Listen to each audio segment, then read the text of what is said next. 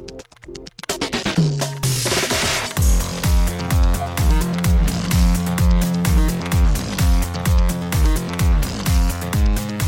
and welcome to Too Fast, Too Forever. There's all kinds of family. We chose this one. This episode 140, Machete from 2010. I'm Joey Lewandowski. I'm Joe too, and this episode is brought to you by Roberto Lovato's Unforgetting, a memoir of family, migration, gangs, and revolutions in the Americas by HarperCollins. I would like to take a minute to read you the first line. The machete of memory can cut swiftly or slowly. Wow, okay. Well, shout out to Roberto Lovato, and welcome back, I guess, to Robert Rodriguez week and a half here on Too Fast, Too Forever. We covered Alita Battle Angel. There was a new trailer, not a new trailer, but a new poster that I posted last night as we're recording this that, now it's back in theaters, so maybe Machete will return to theaters. Maybe we will inspire something. I don't know. I don't know how any of this works, but we are back here to talk more Robert Rodriguez movies starring or featuring Michelle Rodriguez. But first, Joe, extracurricular activities. What have you been up to since we last spoke? Nothing much, but I had a fun story for you about Amazing Race. So we were watching season 3 of Amazing Race, and for the second time in 2 seasons, a woman takes a man on the show. She's like, we've been friends forever. We possibly want to start dating, so we're going to do this and see how it goes. And I told you about the Double Mint twins, right? There's like 5 teams left, and she decided that she has a huge crush on one of the twins and spends all of her time hanging out with them. This guy has to watch his half a girlfriend be in like a half a relationship with another teammate. And I'm like, God damn it, the second time in 2 seasons that we've had to see this. That's so weird. It's so strange. Like, she's like waiting up for them. They like had to ride this train to get from like one place to another. And she's like, okay, you stay in this car. I'm going to go in the car with them. And like, just like leaves him alone. Like, I get it, but also like in the middle of the race though, dude, come on. Are you going to watch the new season I think just started? I like the older ones. I don't want to spoil. So this is what I was saying to Rachel. Like, there's like, I know that they're still making them and we saw like advertisements for the new ones. And I'm like, I don't want it to be like Battle of the All-Stars or like guess who's coming back because they won last time. I only knew that it started because of Never Not Funny was talking about it because they were both, I was saying that how they were both watching the show. Now they were saying like, oh, we're probably going to talk about this a lot this season because like it's the first time we're both watching it live. And I don't get the impression that it's All-Stars, but maybe it is. I don't know. I totally get where you're coming from. You don't want to spoil season 3 by watching season 23 40. Or whatever it is. Yeah, exactly. Yeah. It's something ridiculous. Either way, it's all nonsense and stupid, and like we put it on and like cook and stuff like that because you just like look up and they're like, oh, they're doing something else, and they're gonna tell you who loses and then who. Anything else that you guys have been up to since we last spoke? No, I think that's it. Watching some sports. Yeah, I was trying to think of what I've done, and I've watched a couple more movies, but nothing to write home about. So hopefully next time I'll have seen some new horror movies that I can recommend, but the ones that I've seen recently, I'm just like, okay. Like, nothing terrible, but also nothing good, nothing worth really talking about. We queued up a mini documentary, like a 3-parter, that's called The Quiz. Oh, I watched that. Yeah, it aired earlier good? this year. I didn't like it. I think it's okay. It feels, so it's about the Who Wants to Be a Millionaire cheating scandal in the UK. Yeah, which I didn't even know about. I think that's the thing. Like, I don't remember exactly. Like, I watched it in early June, because it was only 3 parts. It was a BBC thing, and it was cool that it was short. It was underwhelming to me. I didn't know what I was hoping for, but it wasn't that. Because it's not a documentary. It's a fiction. It's a dramatization. Like, it's... But is it based on a true story, I'm guessing? Yes. Yeah. Okay. Like, I think a documentary could have been better. We watched like a couple of these. They made a couple of these and they like were on Game Show Network, I think. And we watched like one about a guy that figured out how to cheat on Press Your Luck. Mm-hmm. And he like memorized the like pattern because it was old school. Do you remember Press Your Luck? Yeah. Yes. Mm-hmm. Yeah, and he remembered the pattern. But anyways, I was like curious about this, but now that you said yeah, like it's not bad. Like I looked up my Letterboxd review of it, and I felt like because it's only 3 episodes, and the first 2 are. I feel like the tension in the first 2 is generated just because you know how Millionaire works, because everybody knows how Millionaire works, and then I think if I knew it was a real thing, I think this is exactly your point. Like if I knew this was a real thing, I'd be like, oh, I remember that. Like I remember comparing to McMillions, right? Like I remember the McDonald's Monopoly game, then I remember there is some vaguely like some cheating or like I remember kind of like that, and I was like, oh, the documentary, like the way that was told was more interesting. The things I liked about it were just I like Millionaire. You know what I mean? Like, it's Yeah. so. But watch it. I mean, it's literally 2.5 hours, not including commercials. Like, it's short. Like, it's like essentially a movie, right? So if you watch it, let me know what you think. Actually, I will say that I've been watching a series that my friend Bob told me to watch. It's from Adult Swim. I think all the episodes are on AdultSwim.com, except for maybe one. But there's a show called The Shivering Truth, which is an Adult Swim show, and there's only 12 episodes, and it is like stop motion animation. It's the weirdest show. Like, I don't know how to describe it, but check out if you just want like a weird, like kind of body horror, sort of Halloween-ish adjacent thing. I don't know how to describe it, but it's unlike anything I've seen before. The episodes are 10.5 minutes. It feels like there's an hour's worth of plot in them. It blows through. It's insane, and it is like the weirdest thing. I don't know how to talk about it. I don't know how to describe it. But if you want something weird and kind of gross and unusual, The Shivering Truth on AdultSwim.com has 11 of the 12. They pulled one episode because it was like very anti-cop, but like other episodes are like very anti-other things too. So I don't know. It like no sacred cows or whatever, right? Like it's Yeah. 2 seasons of 6 episodes each. I think it's coming back for a 3rd season at some point. I don't know when. Weird show, but I recommend it. Joe, we have a Patreon page here on the show, toofast2forever.com. Oh, actually, by the way, today is election day. If you have not voted yet, if you have not, done early voting, if you have whatever, go vote. Go vote for Socially distanced. responsible, wear a mask, all that stuff. Vote for Biden. Make the country sane, please, or something. I don't know. It's going to be bad no matter what happens, but just go do that thing if you have not yet. Jesus Christ. Shout out to Cassie Wilson, Jake Freer, Ben Milliman, Nick Burris, Alex Ellenin, Justin Kleinman, Brian Rodriguez of High School Slumber Party, Haley Gerbies, Wes Hampton, Christian Larson, Jerry Robinson, Dan the Duke, Hayden, Renato DiDonato, and Jessica Collins, a.k.a. Montez. Thank you all for supporting the $5 level or above. Your support is truly appreciated. Did you see Wells's tweet yesterday where he listed all the Patreons? No, I gotta look. Hold on. Twitter.com. Go see it. I retweeted it. That's very funny. He emailed in today. He has one email that we're going to get to. But I was like, oh yeah, that's right. Like, you definitely hear these every episode. And he didn't even tag us or anything. He just listed them like he was doing the funny. Joey. I know, it really cracked me up. Good job, Wells. Thank you so much. That was really funny. If you want to help pick what we cover the next 3 laps, if you want to know what the next 3 lap themes are, we're 2 patrons away from what we thought was going to be a movie commentary. I don't think we're going to do that because you and I were talking what else is there to say? And we've done watch-alongs. That was the thing. Yeah. It was we do watch-alongs, and I guess that's kind of our live movie commentary. So, but we can do some kind of Patreon exclusive. Maybe like an episode or cover a movie or a TV show or something that just never gets released to the feed. So once we get 20, we'll figure something out. But yeah, toofast2forever.com. If you want to support us over there, kick us a couple bucks, get some stickers, merch, control our lives. We also have an email address, family@cageclub.me. Joe, 5 emails today. A lot of emails. 5? Yeah. Wow. First up from the aforementioned Wells Lamont, what did the patient say to the mean dentist? I don't know. You hurt my feelings. Too Fast, Too Furious, here we go. That was the subject line. I love Too Fast, Too Furious. It was always one of my faves, but as I'm watching it, I find so little to take notes on because it's what's there to say at this point? You guys are better than I am at picking these movies apart. We'll see how it goes. The movie just started. LOL. I don't say we're better. We all see different things. That's the whole point of the show. Yeah, that's how we bring in different people and guests, because there's still things that we learn, perspectives that we've never thought about. In these movies. It says, what made Fonzie and his partner race Brian and Roman for their Cracker Jack toys? Muscleheads don't want fixie cars. I understand they're worth thousands of dollars, but it always seemed weird to me. I think they're just going to sell them and buy more muscle cars. Last thing for this email, how on earth did they not drop one of those fat bags of money into someone else's car when they did the 50-car switch in the big, huge garage? It really made the movie better that they took around 50 G's cash each or more, but I would like the whole bag's worth. Either way, they came up fat, so I'm happy, haha. Every time I see, $4 million worth of cocaine confiscated, I'm like, oh, that was $40 million worth of cocaine confiscated, and the cops turned in $4 million worth of it.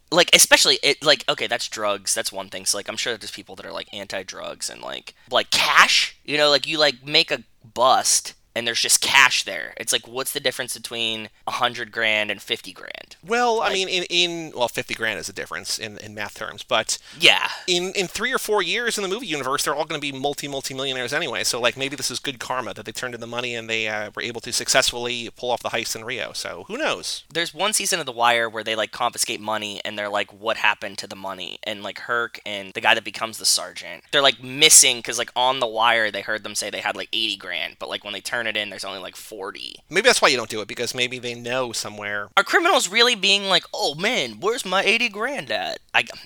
Criminals are. Well, I mean, being if you're stupid. turning into the criminals, or like here, you're turning into the police, right? And the police are like, You could disappear it. I'm saying if I was a cop and there was money to be found and nobody knew how much it should be, I would always skim off the top. I mean, we also don't know that they didn't. I mean, we see the money in their waist, but we don't know that it wasn't somewhere else too, right? So Fair. Yeah, good point. he says, "Okay, bros, on to the Fast and Furious presents Tokyo Drift. I'll see you guys on the other side." I'm glad he's doing a rewatch though. That's cool. Yeah. And thanks for the tweet again, because it really cracked me up last night, so thank you. The next 2 emails are from Montez. The first one, October 2019. Okay. I finally made it to lap 5. She's cruising, dude. But like you said, I think 6 is kind of where they get really dense. When did we go weekly? I think we went weekly around here, 6. right? So she's in the every 2 weeks portion. I think she's now maybe into she lists her thoughts. I still haven't seen past 5. Yeah. Every time I tell my husband that I need to introduce our son to these movies, he groans. He says our dude is obsessed with anything with wheels, so it's only a matter of time. Okay, that's I like that Montez hates these movies to some extent, but her husband hates them even more. Like, that's wild. She says, listening to Joey have to read these sex scenes is both painful and hilarious. You Are My Lifespan's the best thing that we do on this podcast by far. I've been listening to these episodes at 1.5 speed to try and crush them all. I do not fault you for that. I listen to all of not our podcasts, but all of our network's podcasts at higher speeds. Although I do cut down on a lot of stuff. So like, and I talk more quickly than most other people I know. So like, I don't know how you're able to do that. Like I'm commending you. That is impressive that I cut out all the dead space and I speak so fast. Yeah, they're cranking. Very funny. So Brian and Kyle know that I listen to podcasts faster, and especially when they do a full movie rewatch of a Hoffman movie, I listen way faster because like a lot of it is dead air because they're just watching a movie and they're reacting in real time. Those I'll listen at like 2.5 or 3 times speed, like way faster. Oh, you watched a 3-hour movie. I'm not going to spend 3 hours or even an hour and a half. Like I'm just going to whatever. Yep. But they wanted to ask me a question, and so I don't know how slowly they spoke, but they spoke slowly enough that it sounded normal speed to me at 3 times speed. It was like the funniest thing I've ever heard because they were just like, "Oh, we need to ask Joey a question." Joey. It was very, very funny. So shout out to those guys and shout out to Montez. That's awesome. Good for them. She said, I tried slowing it back down to normal speed the other day, and it sounded like what I'm sure the equivalent of watching paint dry sounds like. Not saying you guys talk slow, but after 60-plus episodes of the faster speed, my brain isn't processing your normal voices anymore. Yeah, no, I totally know where you're coming from. That's also going to be really weird. Like, next time we see Montez, she's going to be like, oh, yeah, your voice is way different, right? Once she catches up, she can maybe, go normal speed. I don't know. Okay, it is weird, though, to go from, even going from, like, listening to like Brian's show to like listening to Comedy Bang Bang or something, they're speaking normal speed. It's just like, wait, am I on drugs right now? Like, why does everything sound weird? But I'm saying like, we were just doing the thing with Nico, right? And Nico was like, oh yeah, I finally put like a face, because we don't record with video. Right. And he's like, I finally put like a face with a body, and like that feels weird. Like imagine like you know the voice and you're like, that sounds familiar but not normal. Like, yep. Charlize with contacts or something. Some episode I just listened to asked about Wahlburger. My favorite part of eating there was the listing of government cheese as a cheese option. Ooh, okay.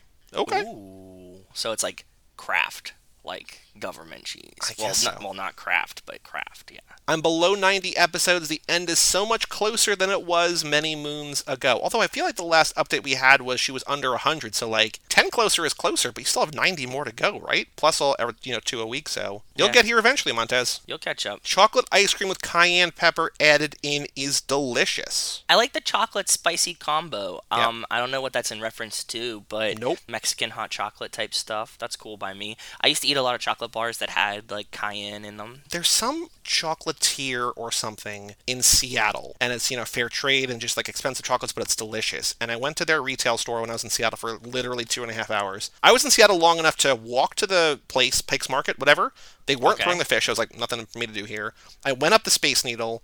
I got a burger, and I went to this chocolate shop. I'm like, okay, I did Seattle, gotta go. Like, I just didn't have time. I want to go back, but they have this shop, and I got one of the best spicy chocolates I've ever had there. But they have, for every type of candy bar, and they have, dozens, if not hundreds, they have like a little plastic container. They have like crumbled up chocolate that you can just try bits of whatever, and it's the greatest. I love free samples, especially of chocolates, so I'm with you. Also so amazing when you called the number in the Fast and the Furious Lap 5 and the dude answered, he sounded like that happened to him all the time. Who do we call then? I don't remember. The only one that like really answered was the shop that was in the background of the street race. Remember? Oh, yeah. Yeah, you were like, do you know that you're in the Fast and the Furious? And he's like, yes. And you're like, did they shoot there? And he's like, yeah. Like, right in front of our building. Yep. We're like, okay. I mean, that church did not answer, but, sad but true. Well, they're closed, and it's pandemic. I'll never again stop listening. This has become a full-time job. I understand the error of my ways. I'm glad I'm still a part of the family, I hope. Well, of course you are. You always were, even not listening. But we talked about her enough while she wasn't listening that she should still get a charge out. You know what I mean? Like, yeah, you were never forgotten. On a random nostalgic note, I'm so glad I randomly met Joey at a wedding all those years ago. So we had this long-distance virtual friendship I hope lasts forever, Montez. You're getting all kinds of, like, lovey friendship vibes this week. Between Dan's clock, Montez being excited she met you at a wedding. Well, so, like, this, awesome. I don't know if I've ever told this story, but, like, I met her at, my best friend growing up named Andrew was getting married, and I went to his bachelor party, which was a nightmare. And not a fun nightmare, just like a, oh boy. Okay. And, like, I was living in Austin, so I, like, flew up to these, and I was like, oh boy. And then I went to the wedding, and because of the bachelor party, I was like, I'm not really, like, good friends with him, of course, and I want to be there for him because I'm a groomsman, too. But I'm like, yeah, this wedding is going to be, like, whatever. The night before, we have, like, the rehearsal dinner or whatever, and it was cool. It was fun. It was nice. And then we go back to his house, Andrew's house, and I meet Montez. I was so mad at him. I'm like, why did you not tell me that this, like, fun girl who, like, loves movies was like, like, we would be best. Like, why did you? And they're like, oh, yeah, like, you would be friends, huh? Okay, yeah. I'm like, come on, guys. Like, just think about it. Like, I don't know anybody. I know, like, 3 people here. Like, be like, oh, hey, you guys both like movies. Talk about things. Like, I think that's one thing that I'm pretty decent at, is being like, this person and this person would really get along if they ever met. You know what I mean? Yeah. Like, not like relationship-wise, but just like, you guys have very similar tastes. You'd have a lot to talk about. Boom, there you go. Right. And you'd be like, oh, wow. Yeah, cause I'm not like, hey, like, hook me up with her. Because she was already engaged at that point. But I'm just like, tell me that there's somebody here. Like, because my parents, I was talking to my parents tonight, and, like, I had a couple friends and whatever. But, like, oh, yeah, hey, there's this person you don't know. She loves movies. She likes weird shit. Like, yeah, you guys would get along. A lot of bands is the similar, like, everything. You guys are... Yeah. Then Montez sends another email. Today is my anniversary, ...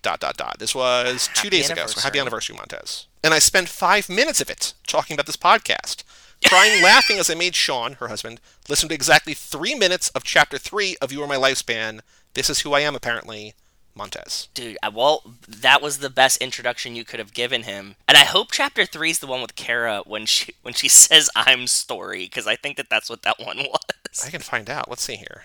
How many have we done? Like 8? 7 or 8? No, it's like 6 at the most. Oh, we've done 6. You are right. We've done 6. I thought we were further along than we were, but we are not. You Are My Lifespan, Chapter 3. Oh, no. This is where Rachel plays Leon. Oh, yeah, for one word. For one word. What is it like? Word. What? Yeah, it was something real dumb. It was like, no. Okay. Cool. Like, that was Rachel playing Leon. Thank you. Yeah. And then, Joe, our last 2 emails from the same person. Someone's not written in a while. Justin Kleinman. First subject line, I've had a few beers and I'm listening to Glenn Campbell. Ooh, okay. Man, I haven't written in a while. I keep hearing new episodes and thinking, damn, I was going to write in. Anyway, if it helps with the poll, I'm not wild about either option, but voted for the non-lost choice. You can retract my vote if it's a tie. We kind of did that, so thanks for the okay. Like, if you have a better idea, write in. Like, if people have an idea for a thing, like, we won't just say yes, but if you have an idea for a thing that we could do, like, ongoing as a segment, if you have another idea, we're willing to listen. Yeah.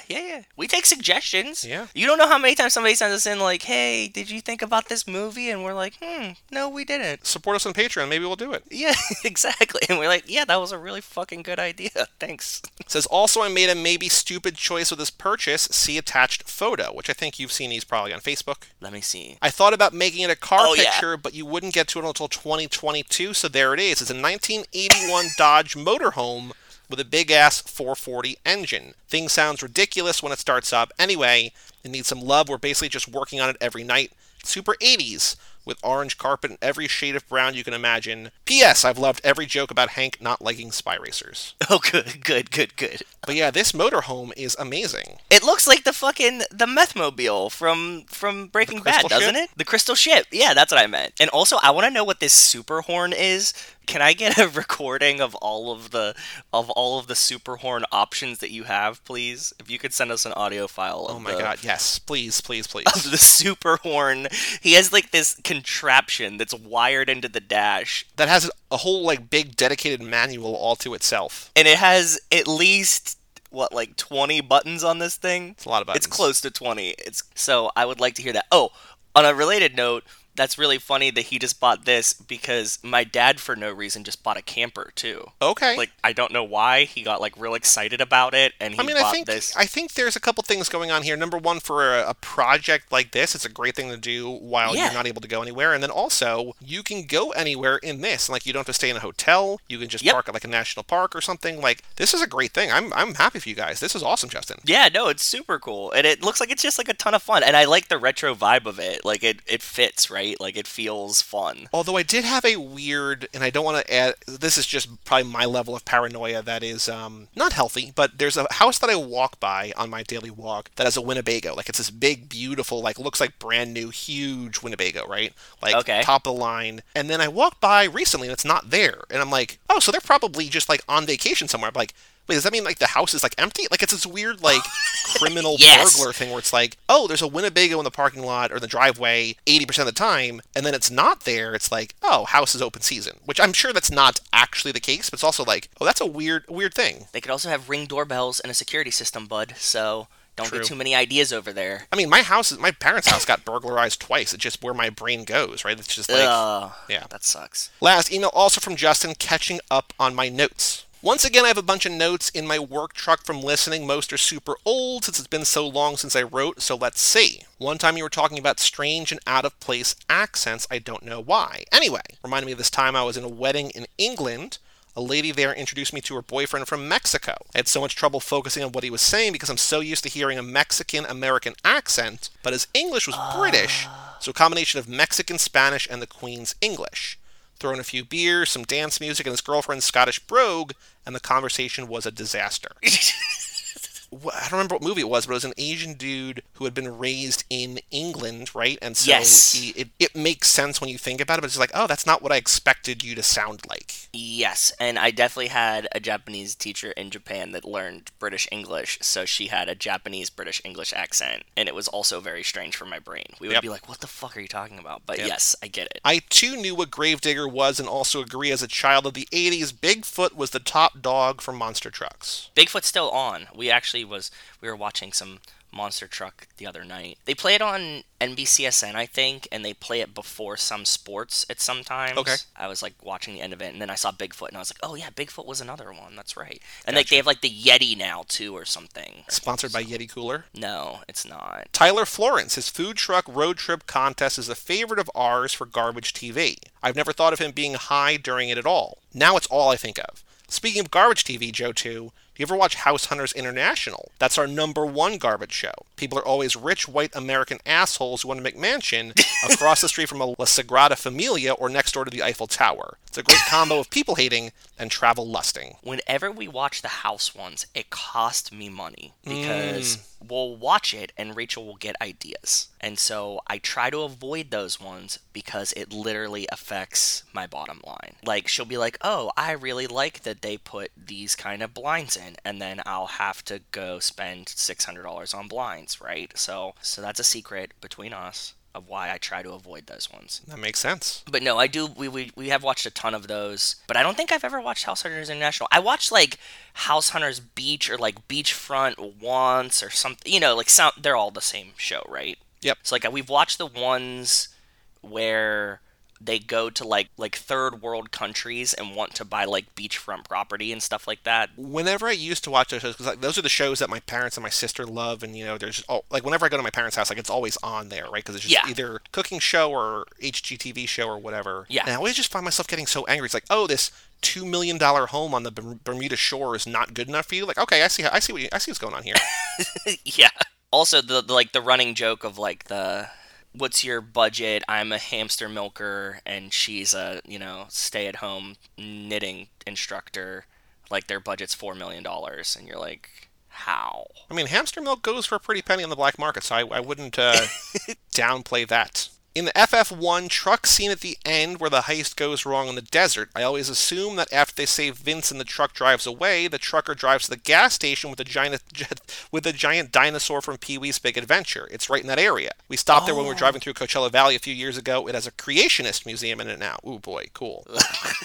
Boy, I went there on my road trip. It's like there's just like a dinosaur exhibit, dinosaur museum thing in the middle of the desert in California. Like when you come from Las Vegas towards San Diego, you pass by this whole thing. Really? Yeah, let me find this. Hold on. Was there dinosaurs in California? Like, did they find fossils in California? I'm sure I found it everywhere, I think, didn't they? No, there was like places that were like higher concentrations of like dinosaurs. Well, yeah, I'm not no, sure. like North Dakota and stuff like but Yeah. Cabazon, California, home to the world's largest dinosaurs. I'm Okay. gonna send you my travel blog from that year. Oh, thanks. You just want clicks. I get it. Yes, you know it. I don't even have a click counter on this, but yeah. Did they discover dinosaurs there is what I want to know, though. Because, like, this would make sense if there was, like, oh, we found this. Because it's not like a museum, right? Like, the Natural History Museum of every big state has dinosaurs. But, like, if it's in the middle of California, there had to be, like, someone's digging, finds a T-Rex, and they're like, shit, we have dinosaurs here. Like, let's just make the museum here. Oh yeah, this is for sure the same place because I'm looking at the Wikipedia for Cabazon dinosaurs, and there's a whole subsection called Creationist Museum, Pee-wee's Big Adventure. It's in the movie The Wizard. It's in Fallout New Vegas. It's in the movie Palm Springs. Yeah, like this is... Okay. Yes. It seems like they just want to make money. It's just a tourist attraction. Which I actually love. some of my favorite things. Yep, that's what I was thinking too. Well, I love it explicitly because of the video game Sam and Max Hit the Road. Them going around trying to solve the mystery of the missing Bigfoot. I love that game so much, and I think that's what instilled in me, like, the John Muir Museum, or, like, the world's largest ball of twine, or, like, just, like, Stuckies... or Snuckies. There's one of them is real and one of them's in the game, but it's just like all like the weird roadside stuff. So like when let me see if I can find. Hold on.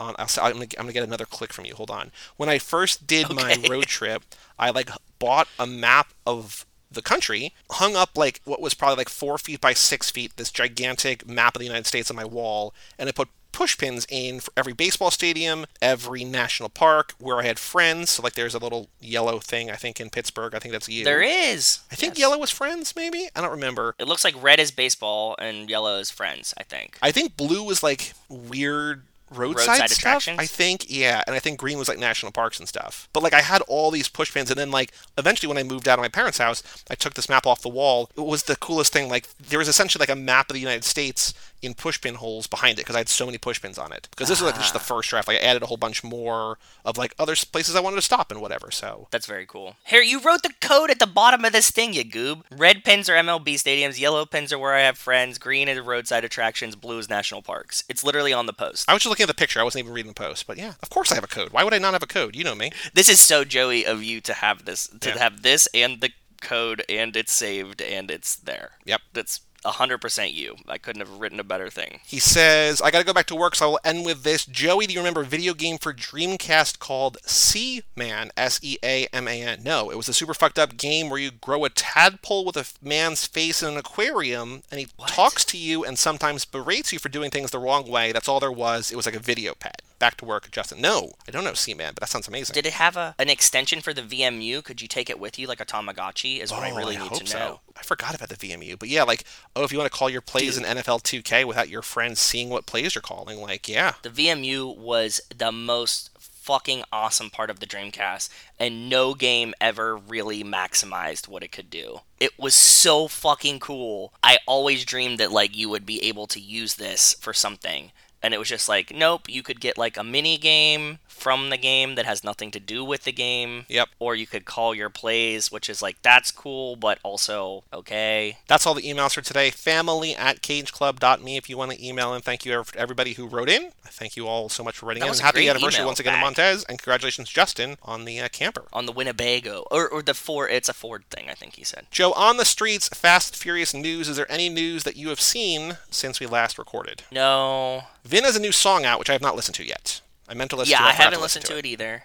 We posted it, but I haven't given it a shot yet because I haven't been drunk enough to want to listen to Vin Diesel's songs. Apparently, it's better. Like I've heard from a couple different places that it's better. That people like it more than the first one. I didn't find the first one bad. No. It was just like a fun project. So I was like, oh, that's cool. Okay, this is like not tangential news, but Sean Connery died today. He did. Yep. And that's kind of sad. I mean, he was in 90. the relationship. Yeah, but like in the relationship of like, he's a pop culture icon, and also James Bond is kind of like the beginning of Fast and the Furious, right? So yeah, they're related. I mean, like, you know, I'm sure that Fast and the Furious took inspiration from James Bond at some point somewhere. Absolutely. No other news, I don't think. Maybe next time. No. Who knows? Who knows? So there was actually, speaking of Bond, there was a thing that kind of sort of tangentially relates to our show. MGM lost $30 to $50 million because they delayed No Time to Die, and then they were the new Bond movie, and then they were talking about how it was going to come out for real, like, you know, Christmas time or whatever, and then they delayed that again.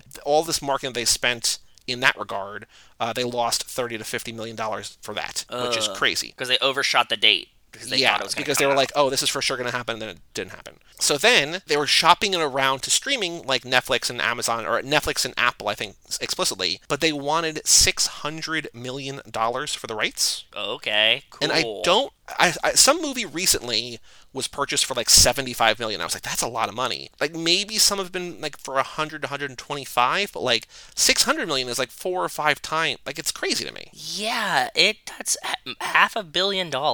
Yeah. For the rights to a movie is fucking incredible. Like, and you have to factor in it's a business, right? So like, are they gonna make $500 million from the rights of this movie? The financials behind streaming are just insane, because like how many people are going to sign up, because it's like Netflix is the only place to see the new Bond movie, right? Like, you know, you're going to get people to sign up, but it's like, is that going to be 600 billion or 600 million worth? I don't think so. Hey guys, editor/producer Joey here. Quick update. We recorded a segment about Lost Season 3, Episode 1. At the end of it, we were like, I don't know if this works anymore without Michelle Rodriguez involved. So we're going to put this segment on hold for now. Joe will still keep watching the show with Rachel. He will give some updates in the extracurricular activities segment as time goes on. But we're putting this on hold. Might try out the other idea that we teased, but did not say, at the start of Lap 8. We'll see how it goes, but just want to let you know, no more Ana Lucia Cortez, Leticia Ortiz lost for a minute, so thank you for voting, but the winner is nothing, apparently. So, and now, back to the show. But Joe, the last thing to do before we take a break and talk about Machete is the Fast and the Furious Minute 98, I think? A title I don't like, but it's the only thing I thought of. It makes so much sense. Do a barrel roll.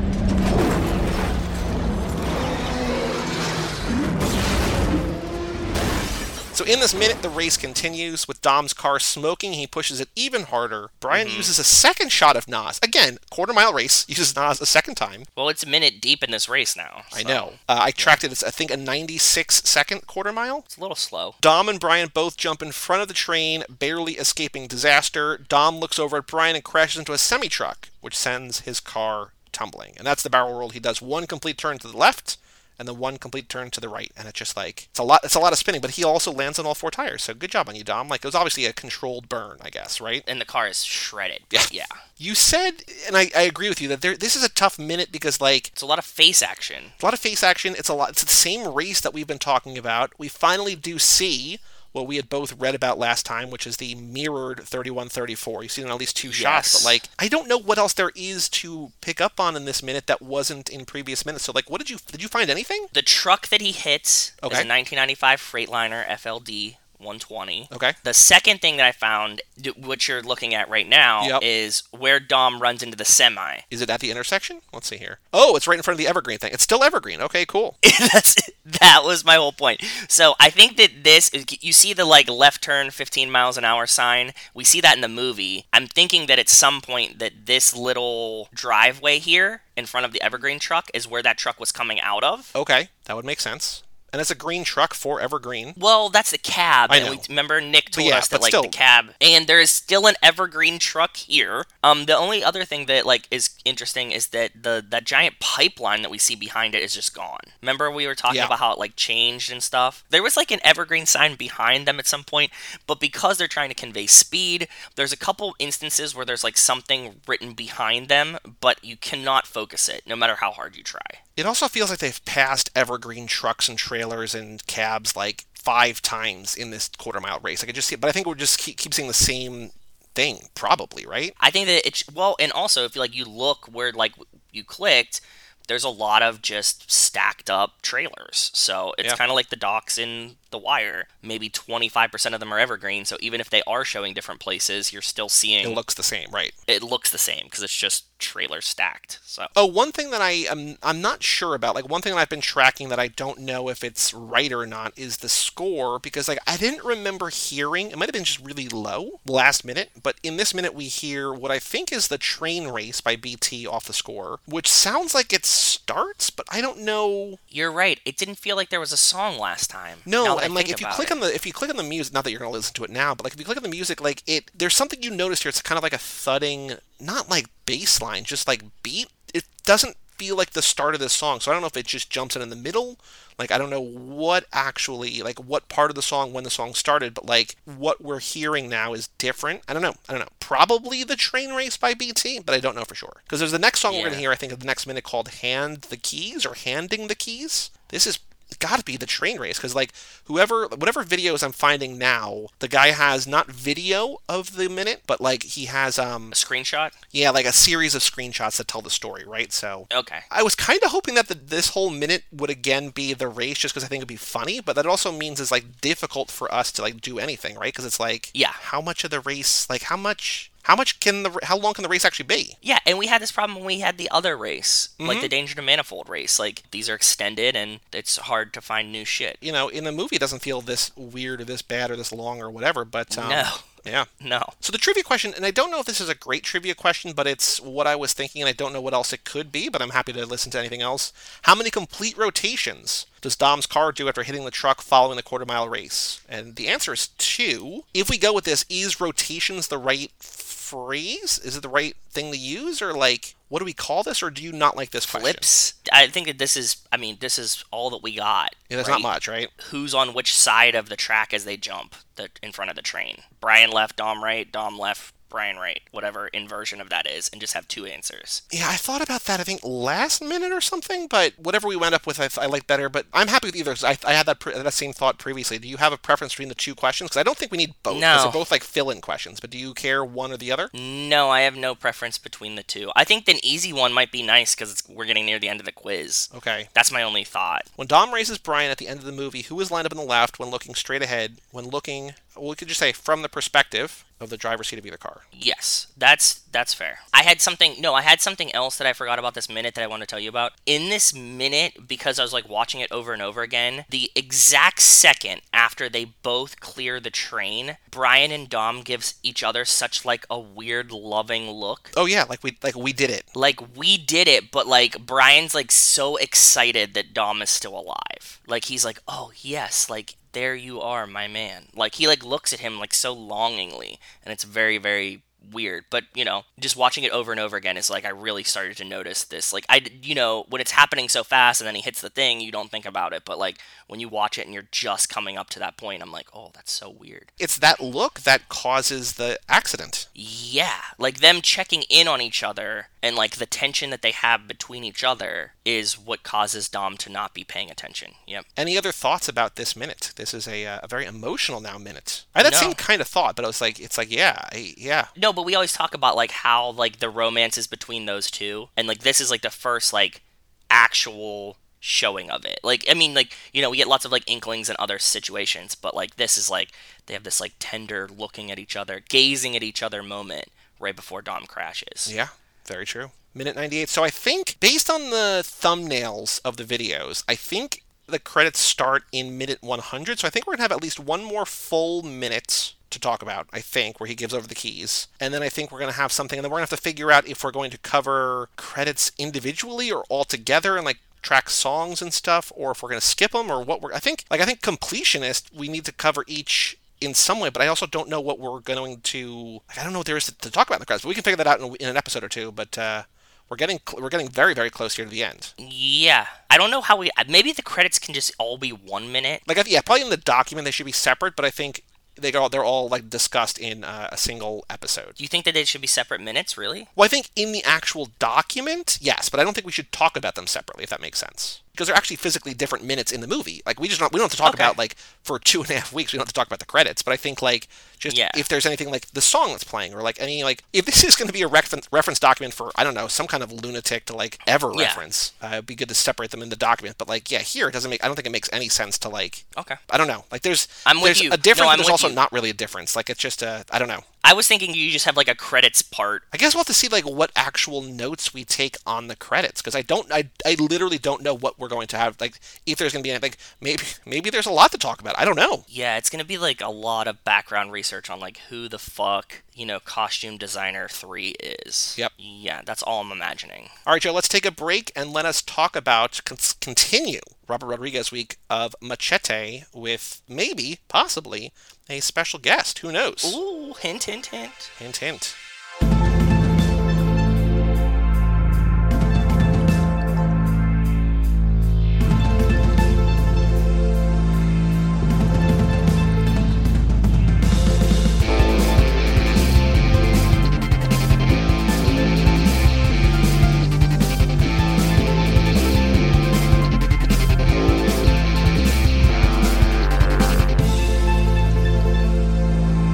Welcome back to Too Fast, Too Forever. This is episode number 140, Machete.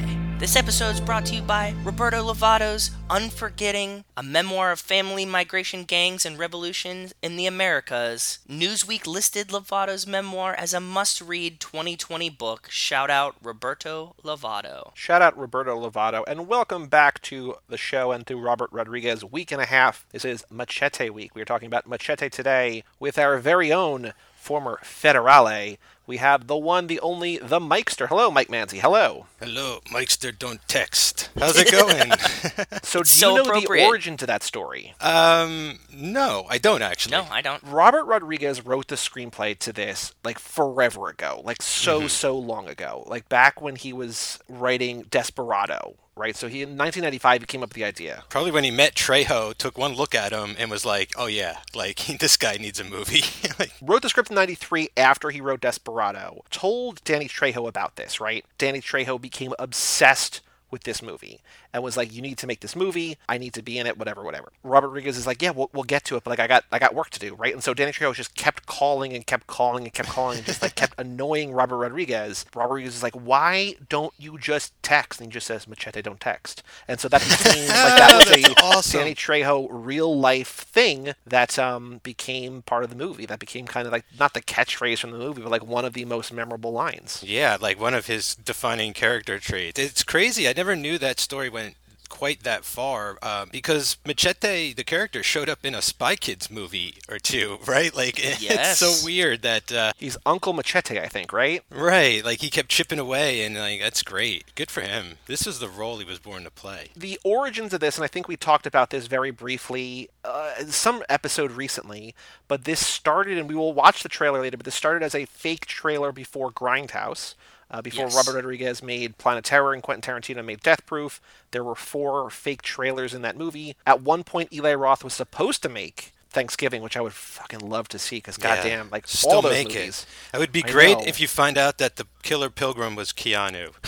Oh man, I mean, because we also have Werewolf Women of the SS with Nicolas Cage as Fu Manchu. Like that would be great. Edgar Wright's Don't would be great. Like all these movies would be fantastic. But this one, I guess, because it was a real thing and because there was, it's Robert Rodriguez who does things dirty and cheap and whatever, was able to do it. It became a real thing, and it's so good. It's so wonderful. It's so weird So good. and prescient. Oh my God, is this movie like more sort of relevant now than then? And it was relevant Yeah. then, but I was shocked watching it now. But if I could just take you back to when Grindhouse was out in theaters and I'm sitting there and this trailer comes up and like this was the movie I wanted to watch next. Like, don't get me wrong, love my Planet Terror, love my Death Proof, but like my whistle was so wet I could not wait for this movie to come out. So out of all the ones you listed about the trailers, I'm just so glad that this one got made, and they got a sequel to it too, which I'm eager to rewatch as well. Yeah, so we got Machete Kills coming on Friday. There is the oft-rumored, talked about Machete Kills Again, or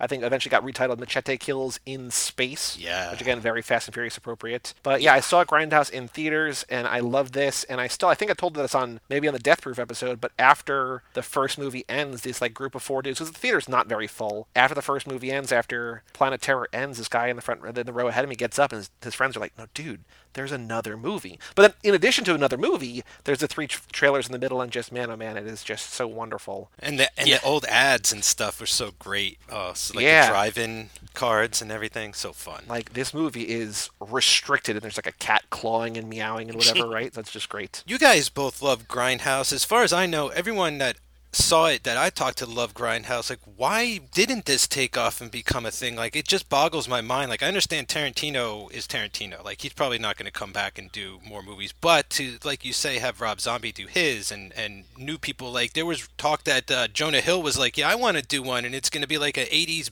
boner comedy like Meatballs or something. Like there was like momentum going, and then suddenly it just felt like it all hit a brick wall. This movie comes out a few years later and still like the ball just couldn't get rolling anymore. There was that Canadian movie Hobo with a Shotgun, because I think in other regions they made like they included the trailer Hobo with a Shotgun, or maybe on like re-release or something. Like in some iterations of Grindhouse, the movie Hobo with a Shotgun existed, and they made that actual movie. But like I haven't seen that in a while, but I remember it not being like, just like, yeah, that's what that just feels, yeah, like it's good, like it's not, it's not bad, it could have been worse, but it's like, it doesn't feel as special as Machete or as Grindhouse or whatever. Like it feels of a type, but not exactly. It seemed like there needed to be at least sort of a name attached to it, right? Like someone in some kind of genre success already. Okay, like from what I understand, the Hobo with a Shotgun movie is the guy's first directorial thing, right? So like there's just no cachet to the name of it yet, even though Rutger Hauer, I believe, was the Hobo. At least we got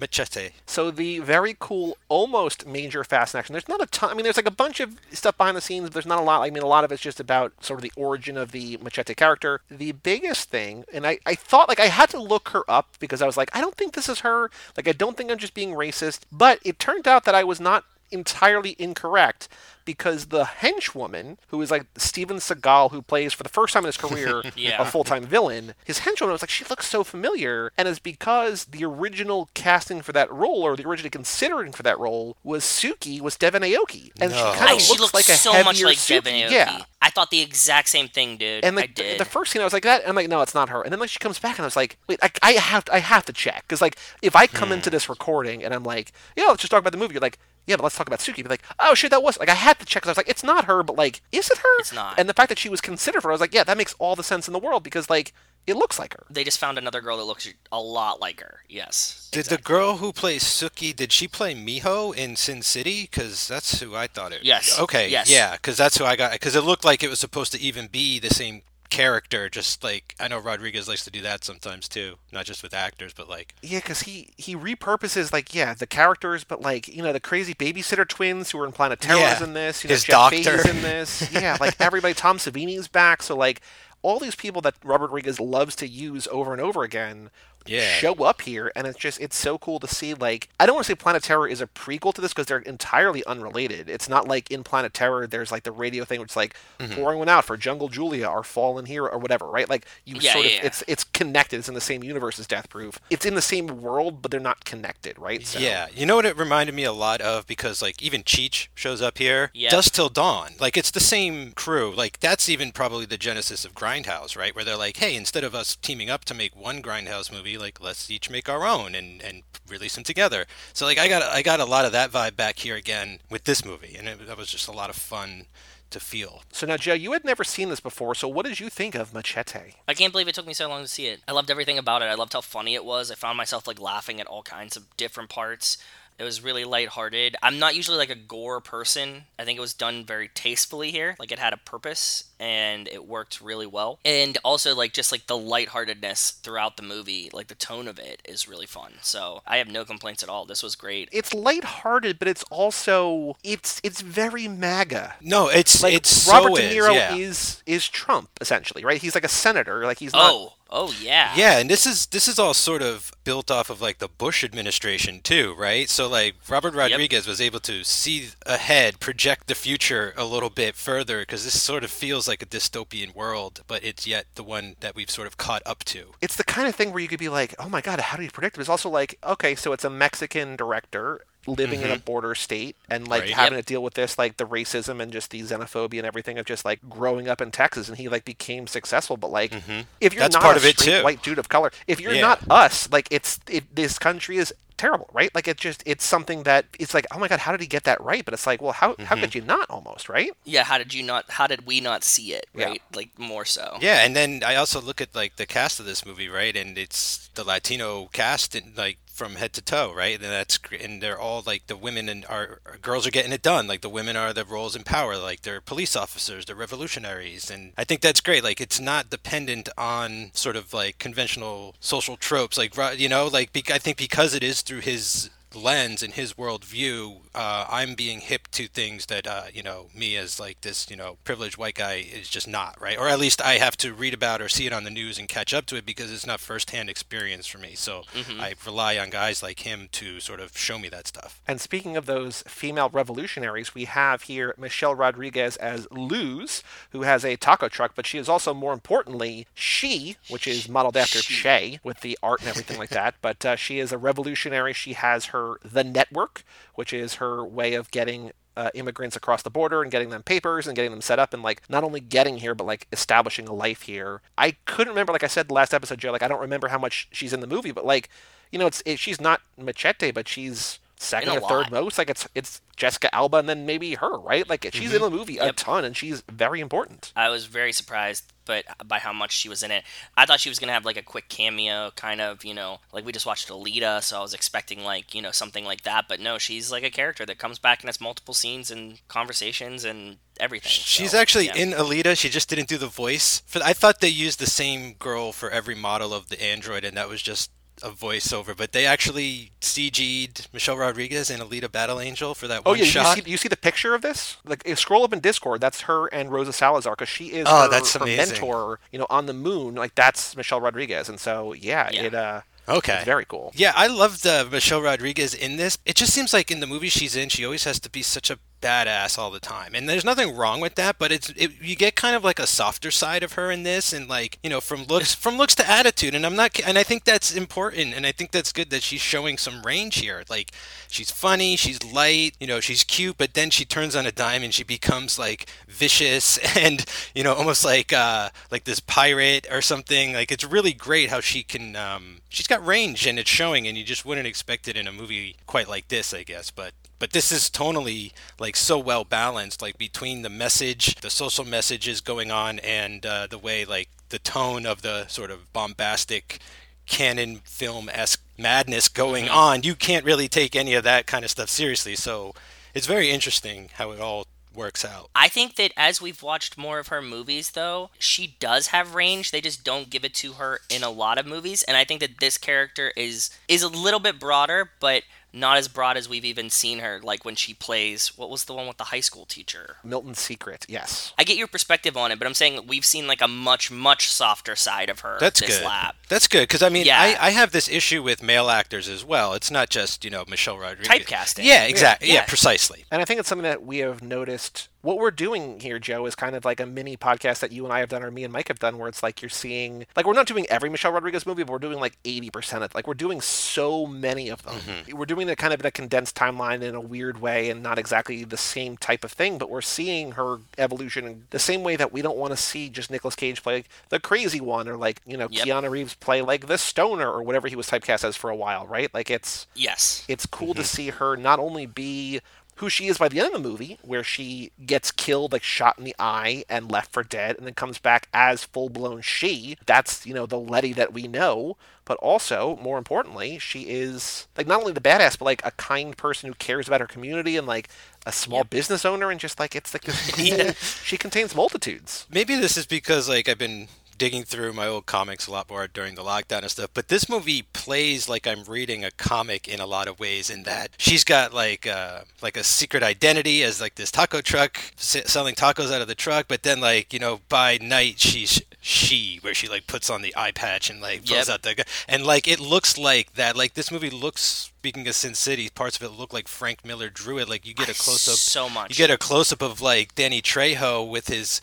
blood-soaked 1-foot machete in his hand, and like it looks like something that Frank Miller drew with all those lines and everything like that. It's kind of shocking. I don't know how he established that look. Maybe it's part of like the aging and everything, that it all just sort of like gives an overall grimy feel to those moments more than it would if it was just like pristine. Yeah, this movie plays a lot like Sin City to me too. I feel you with the comic book thing. I didn't like make that leap. It has a lot of Sin City vibes to it for sure. Let's talk about Steven Seagal for a second, because, like, I forgot he was in this movie. Yeah.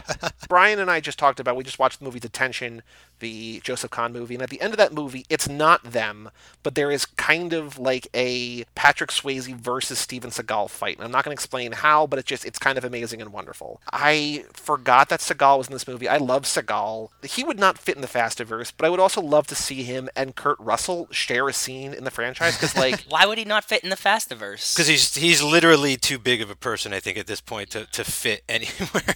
he is a No, he is I a want him to beefy be boy. like, that's exactly what I was thinking, like a Mr. Nobody, but he's like the samurai Mr. Nobody, right? Like that's it. Like he plays Steven Seagal in a suit, essentially, is what I want him to play. Because he's so good and so weird in this. It's crazy. He's supposed to be playing a Mexican as well, right? Like that's part of the gag, is that for years guys like Chuck Heston, one of his most famous roles is he plays like, one of his famous roles is he plays a Mexican in that Orson Welles movie that I shamefully can't remember the name of. I'm turning in my movie card as we speak, but but like I thought that was part of the joke, like let's get a white guy and turn it around and have him, we'll do it as a gag. And maybe Seagal wasn't, I got it as a joke, like they were sort of more making fun of Seagal, and Seagal wasn't really too privy, and like it came across more meta to me, where it's like he's kind of like foolish. I love him, don't get me wrong, I grew up on his movies, but like they're taking the piss out of him, right? Like they're cutting a promo in this movie on him, even to the point where like he has to kill himself because he can't be killed by someone else. Like that's I don't know. I think that's maybe it, or maybe it's like, okay, I'm gonna play the bad guy. I think this is the first time he ever loses a fight, but like he doesn't really lose the fight, because he's like, I could walk away, this is nothing. I'm going to, for honor's sake, commit seppuku, commit harikari, right? Like, it's just like, Yes. I think he's in on it to a certain extent, where it's like, I'm willing to do this, and I'm willing to lose and be the villain and know that I have to, because this is the place in movies or whatever. But at the same time, like, can I at least go out on my terms? It's one or the other, and I'm not sure, but either way, it's so weird and so good. It's so weird, because I've only known him to take himself too seriously, like in everything he's ever done. A lot of his early movies are great, and I think it's because he had a lot of control, and back then when he was a younger guy, like he was just really more in shape, and I don't know, he just Yeah. could command the screen a lot better. But like by the time you get to that train movie where it's like, what is going on? And then Under Siege and Under Siege 2 yeah, that second one, the one on the train, yeah, with Katherine Heigl. that's right.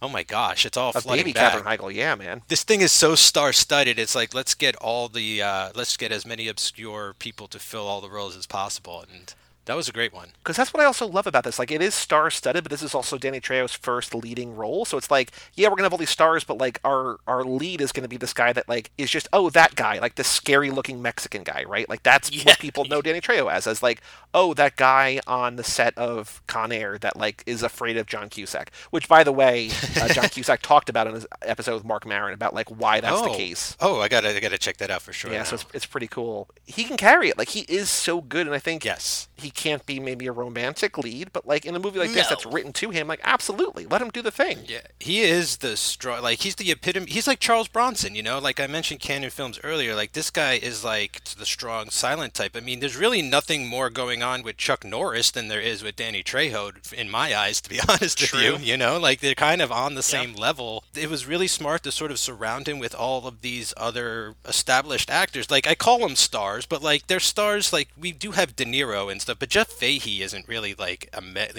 A-list act. He's great. He's Lawnmower Man, right? Like we got a lot of like established people. Lindsay Lohan, I mean, she's a star, but like not quite like you wouldn't necessarily movie star.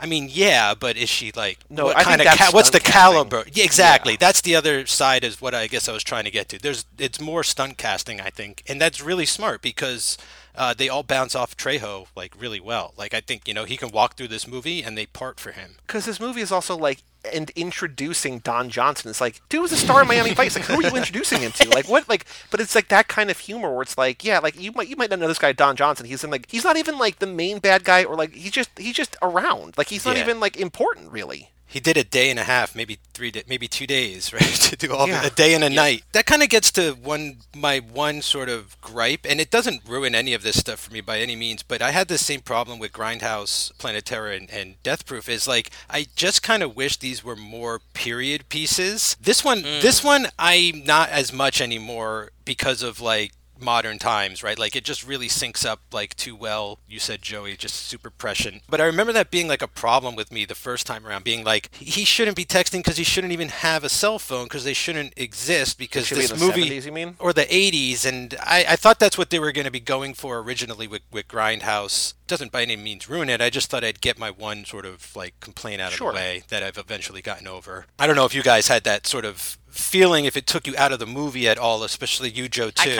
I kind of like these movies that use a lot of the like 80s aesthetic but also exist in modern times. I think it's like a fun, interesting play on it. Like I like the diversion, like the juxtaposition that I get while I'm watching it, him to be like, it feel like it's an 80s movie, they're driving old cars, and then he's like, I don't text. So then you're like, okay, that's really funny. Like, it's a joke. It has to play comedically. If it was like more serious, I think I would take it. I would be more offended by it. Like, it would take me out of the movie more. I think I also don't mind it because it probably saves money. Because if like you had to make a strict period piece, you'd have to be like, oh, we can't have that car, we can't have this, we can't have that. But like this essentially lets you do, in a way, similar kind of to It Follows, where it's like, when does this take place? Like it doesn't really matter, but it's like weirdly vague and nebulous, and like it kind of is the 80s, but not really, because she's got that like e-reader, but it's not like an e-reader that exists in real life, and it's like, what? Yeah. And it's also interesting too because I can't really think of any other movie that does something quite like this. Like I'm thinking of like The Artist, which is a modern silent film, but it's a period piece. Yeah. Like that's the point of like that's part of it. But like I'm trying to think of a movie like this where it's like maybe even part of the joke or part of the fun is that they're riffing on the actual craft, like the type of filmmaking, like, the abilities behind the camera. So it's like, what if Robert Rodriguez just didn't have enough money to finish his movie and had to scrape it together at the last second? Like that could even be, the case. From what I understand is like a lot of the footage from the trailer is actually most of that footage is in this movie, and he just built the rest of the movie around it. Yeah. And shot like what he needed. Well, because that trailer is the movie, right? The trailer tells the entire movie story. Yeah, it does. I think the only thing that they reshot was probably the making out with Where's My Wife and Daughter, because it's different actresses, right? Like it's not it's Lindsay Lohan now, but like everything else is like verbatim and literally from the trailer in the movie, which I think if you're waiting for that, it's kind of like there's a sense of on Letterboxd at least of people like, let's ironically enjoy this movie or whatever, and like people kind of disappointed, but it's like, well, I don't know what you're expecting. Yeah, I don't know. To like call myself out, I guess. It's like, then just go watch a movie from the 70s that is doing this and taking itself seriously that was poorly made, right? Like, go watch a Cannon film because you'll get that, which you're not getting, fulfilled with here, I guess. As I was watching this movie, I had a thought. When I was a small child and I was told I wasn't allowed to watch a movie for whatever reason, I imagined every movie that I wasn't allowed to watch was this. And to get that on film is so incredible to me. This is like what a 6-year-old imagines, or like what a 10-year-old imagines an R-rated movie is. What, just like nudity and guns and explosions and swears and like blood everywhere and just like everything that your mom doesn't want you to see? Yes. Yeah. Like this is what I thought, like if my dad was like, I'm gonna watch this movie, and he'd be like, oh no, you can't, like, no bud, like you're a little too young for this. I was like, oh fuck. And like in my imagination it would have been Machete. Like that's what this movie was. They're not, it's like there's a bunch of different reasons why a movie's not appropriate for children. My like wildest dreams were like, I'm missing a ton of movies that look like this. I definitely hear that, like the idea of sort of maybe building it up or something, because I look back and I was like, yeah, when I was too young to watch Rambo 2, in my youngster eyes, like it was Machete, like it was brutally violent, but it's not. It's like pretty tame, like in comparison. Exactly. Like nowadays it's almost ridiculous, one could say, like how crazy that movie is, and they even did end up making a cartoon based off of Rambo. And I hear you though, Jotu, like this is supposed to have, like, that's the whole concept here, is like it's a little bit of everything you're not allowed to have, right? So you have your your guns, your violence, you have your nudity, boobs, your drugs, boobs, right? Drugs, exactly. Just like all of it. Speaking of nudity, Jessica Alba, who I think this has been the case in more than one movie, had a no nudity clause in her contract. So like I guess when she's in the shower and whatever else, that's all digitally removed, which somehow feels like ickier. Obviously, I guess she was okay with that, but like I don't know, it's just a weird thing, man. It's strange. I think the no nudity clause should be like, I'm not allowed to be in shower scenes and things like that. Were you guys gonna miss that shot? Like, did it establish her character any further? Like, it's just so there's a deleted scene where she plays her sister, and her sister that I think she maybe jokes about, and I watched that. I didn't watch all the deleted scenes, but like, because I looked at her name, because like everybody in this movie has like a cool, like there's Luz and there's Machete and there's like Henchman or whatever. We got Stasiak in this movie has a henchman, right? Like as the sniper. I was like, what is? Because I don't know. I just kept writing down Jessica Alba, and like I don't even remember her name, but I was like, it's just some generic kind of like, oh, okay, that's just the name. And then there's another character. I was like, what? And so there's a deleted scene where she plays her sister, but I think the strip club owner from Planet Terror, who is like Cherry Darling's boss, who like winds up with the Crazy Babysitter twins. I think he's lying on a bed and she's like sitting on top of him, and like she's not like naked, she's just like fully clothed or whatever. But like the way it was described, I was like, is this gonna be some kind of like scandalous scene? And like, no, they're just in bed together, but not really. Like it's just a very tame for a movie that is, Lindsay Lohan and somebody else topless or covered topless or whatever, right? Like Jessica Alba in a shower, cool, but like if she doesn't want to do it, just Hollywood, especially considering like this is probably also a Weinstein movie, like it's all that kind of whatever, right? Like it's all Can you imagine if like you're the director and she like, look, but I'm not gonna be nude in it, so he like writes in like all of these jokes like when she was in bed and she's like, oh, I have my pants on, thanks, like you write all these in to be like, yeah, sorry, we can't see you in underwear. Like this is like he's like writing a joke to himself. Whenever I'm like taking notes on something, I write jokes to myself in my notes all the time. We see that in that scene, so like now that I know that she had like a no nudity clause and she's like, Danny Trejo, like come lay with me,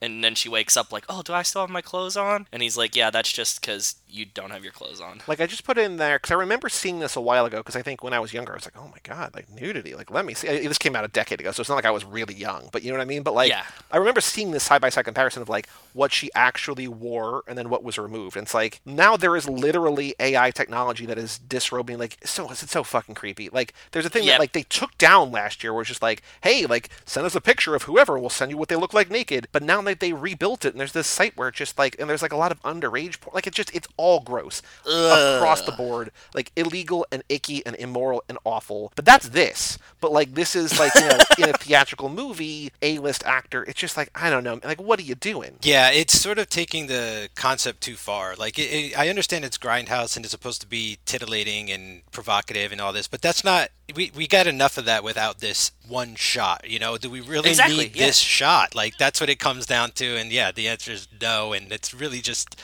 all kinds of weird, the digital touch-ups and all that kind of stuff is very skeevy now that we are talking about it. I remember that, like, coming out and being like, oh yeah, that, like, she's not, like, you can't see anything really, you know what I'm saying? So I was like, maybe that's what the clause is, like, it's just not full frontal or something, because I gotta be honest, like, I was pretty shocked that Lindsay Lohan was naked in this movie. Like, I thought her whole thing was that, like very naked. Yeah, well, like, so she's mostly covered, though, but there's also that movie, The Canyons, that was written and directed by... Paul Schrader. Directed by Paul Schrader, but Bret Easton Ellis wrote it. Yeah, and James Dean, the porn star's in it, yes. Right? Yeah. But, like, she's, like, real naked in that. Like, it's, like, you know, this is, like, she's topless, and, like, I think you maybe see, like, a nipple or something, but she's, like, mostly, like, her hair is covering it, right? Like, it's, it's, like, again, sort of implied nudity, but she is, like, she's been, like, within a couple years of this, like, consciously breaking out. Like, Jessica Alba has been an A-list movie star for decades, right? And it's like, or, you know, by this point, a decade she's been known, right? It just feels weird. Like, she's been Sue Storm. Oh my gosh, that's right. Go check out Fantastic Force at HTML, where me, Nico, Kevo, and Jess Montez are talking about those movies. So it's just a weird thing. Like, I get that in these movies you want to have that, but, like, you can have the weird scene in the beginning where there's, like, the girl that Danny Trejo, that Machete is saving, right? Oh, right. Yes. Yeah. That gets it out of the way, yeah. Too hot for clothes, and then she pulls a phone out of her vagina. Like, if you want to have boobs in your movie, like, you can do that pretty easily without having, like, Jessica Alba. Like, you can have, like, it's weird, but, like, you can have any number of actresses who are, like... You could have just had the shot of her in her underwear, and it would have had the same impact or made the same point, right? Yeah. Like, just have the unaltered shot. Like, it's not like she's in the shower. She's, like, in her bathroom looking in a mirror or something. Like, I don't know, whatever. Joe, what did you see Fast Connections-wise? There's a very big one at the end with Machete Chop Shop, but what did you see Fast Connections in this movie? I want to talk about something that's not a Fast Connection first. Okay. It was probably my favorite tidbit in the movie. Michelle Rodriguez, she has a taco truck, right? Mm-hmm. We see Machete when he's in that, like, fight at the beginning where, like, you know, it's $500 the last 2 minutes. He's, like, eating a burrito and just, like, dodging punches. Very Steven Seagal-esque. Yes, very Street Fighter. I want to play as him in Street Fighter 2. Yeah. There you go. Yes, very Street Fighter. Then we cut to Lindsay Lohan and her family eating tacos, and they're the whitest people tacos I've ever seen. And they're also pre-assembled. Like, the mom made, or whoever made the food. They're using only flour tortillas that are, like, too big, and there's, like, just eggs in them, or, like, maybe just cheese. And I really liked... The whole point of the movie, right, is that they're, like, anti-immigration. And then he shows white people eating tacos, and they're just, like, the most unappetizing tacos ever. And, like, that small joke was just, like, so good to me. Like, I really, really enjoyed that one. And also the conversation they're having is about how she's essentially, before there's OnlyFans, like, starting an OnlyFans, right? Yeah. Like, yes. Yeah, she's, like, going to be an influencer or something. A naked influencer. Yeah. A naked influencer. That's what she wants to be. This is what my viewers want to see. Me and my mom naked in a pool together. It's right. Like, what? Yeah, man, she was ahead of the incest porn curve by a decade. Oh, God. It's out there. I mean, look. I don't need it. I'm just saying. It's not my bag. I'm just... Dude, that's why I'm laughing, man. No worries. No judges at all. None of it's real anyway. It just hit really hard at the right moment. Well, I know you guys. I know this is the place where I can be myself. You can say whatever you say want. what I want and be free. I have no comment. Imaginary. Moving on. At all. .org. Okay. That's the one scene in the trailer that you're like, how does this happen? And you're like, wait, that's how it happened? Like, it's wild. It's like... Oh, there's a couple things that feel like incredibly forced, but that's part of the fun I felt. It's like, how is he going to connect these dots? He's got like a little more than half of a puzzle already. He's got to like make the other pieces and make it all fit together. I thought that was kind of charming. Like, he just adds the Robert De Niro character. You're like, that guy's not in the trailer at all. There's no mention. Well, maybe there's a mention. I want you to like assassinate the senator or something, but I don't think we really see. Now that you guys brought up the senator, his name is what? Michael McLaughlin, right? Robert De Niro plays Senator John McLaughlin. At one point, they call him Senator McLaughlin, and they say senator really fast, and it sounds like Sarah McLaughlin. Oh, okay. And I was like, that's really interesting, but it was only interesting because his right-hand man is named Michael Bluth, which sounds a lot like Michael Bluth. And I was like, is he adding these names on purpose as like references to other things as jokes? I mean, maybe they're notes in the margin. Yeah. Or maybe they're just things that are on your, like if they were on TV at the time or in the public conscious very heavily, like he might have tried to slip some stuff in. I was thinking about it. I was like, oh man, this is like next level meta if he's like starting to put in like these kind of like weird name things that like Michael Booth. Like, come on, Arrested Development had to be out. That ran like 03 to 05 or 06-ish, so like it had been over for a couple years, but like people know Michael Bluth by now, yeah. Yeah, I think he was making a couple of jokes on their names like this. It's weird that there's some, but there's not others. Tom Savini's name is Osiris Amanpour. Like, what? What the fuck? I loved how Machete and Cheech were brothers. That's great. Sorry, bro. I mean, Padre.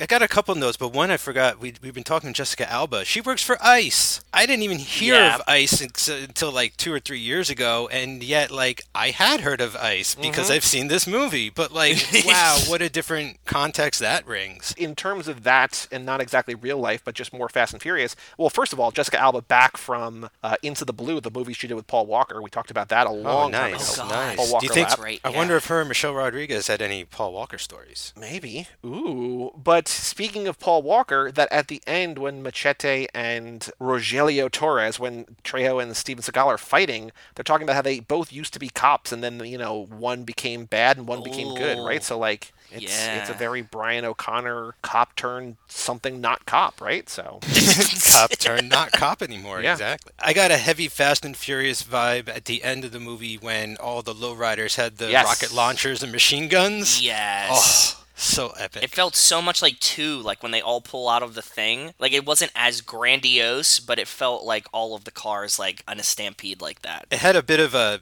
Twisted Metal feel, if you know that game. I love it almost Twisted looked like Metal. a stage from Twisted Metal, too, where they're fighting at the end. I miss Twisted Metal, man. I think they just made a new one, by the way. But yeah, that ending from Machete's Chop Shop with all the lowriders and the choppers and everything, Yes. it's just like, it's such an embrace and such a loving, that's Mexican culture, right? Like that's in a way that we've been talking in this lap about what is and what isn't, right, Joe? Like this is a celebration of that, and it's so good. And using a culture, to see a culture versus using it as a backdrop. Yep. I think that you definitely see, like, cultural nuance here. Well, I was going to say, I think there's even things throughout the movie, things I even still don't understand that I feel are, like, deeply rooted in just Rodriguez's family in general, like the whole thing with the cracking of the egg under the bed, like that can what is that? I have no that idea. can only be like a family thing, almost kind of like a good luck thing, right? Yes. So I like took it that's as like a healing thing that she was doing it so that it is. he would It's a heal. cultural thing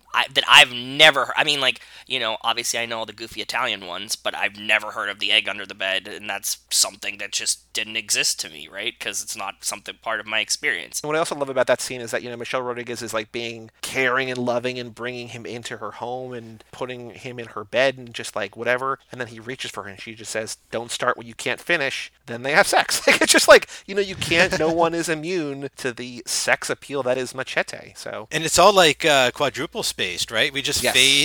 Yes, exactly. And that's what I'm saying. Like, this is what I imagined a bad movie was as a kid. Like a dirty movie. Because it was like, you just quadruple space that, but there's also boobs in it. The priorities are so scattered. Like, it's like, I don't think this really has to do with much except for Danny Trejo. This might be taking like a sharp turn, but I'm watching this movie. In my perfect world, if I could snap my fingers like Thanos and remake reality, Danny Trejo would be the perfect Wolverine.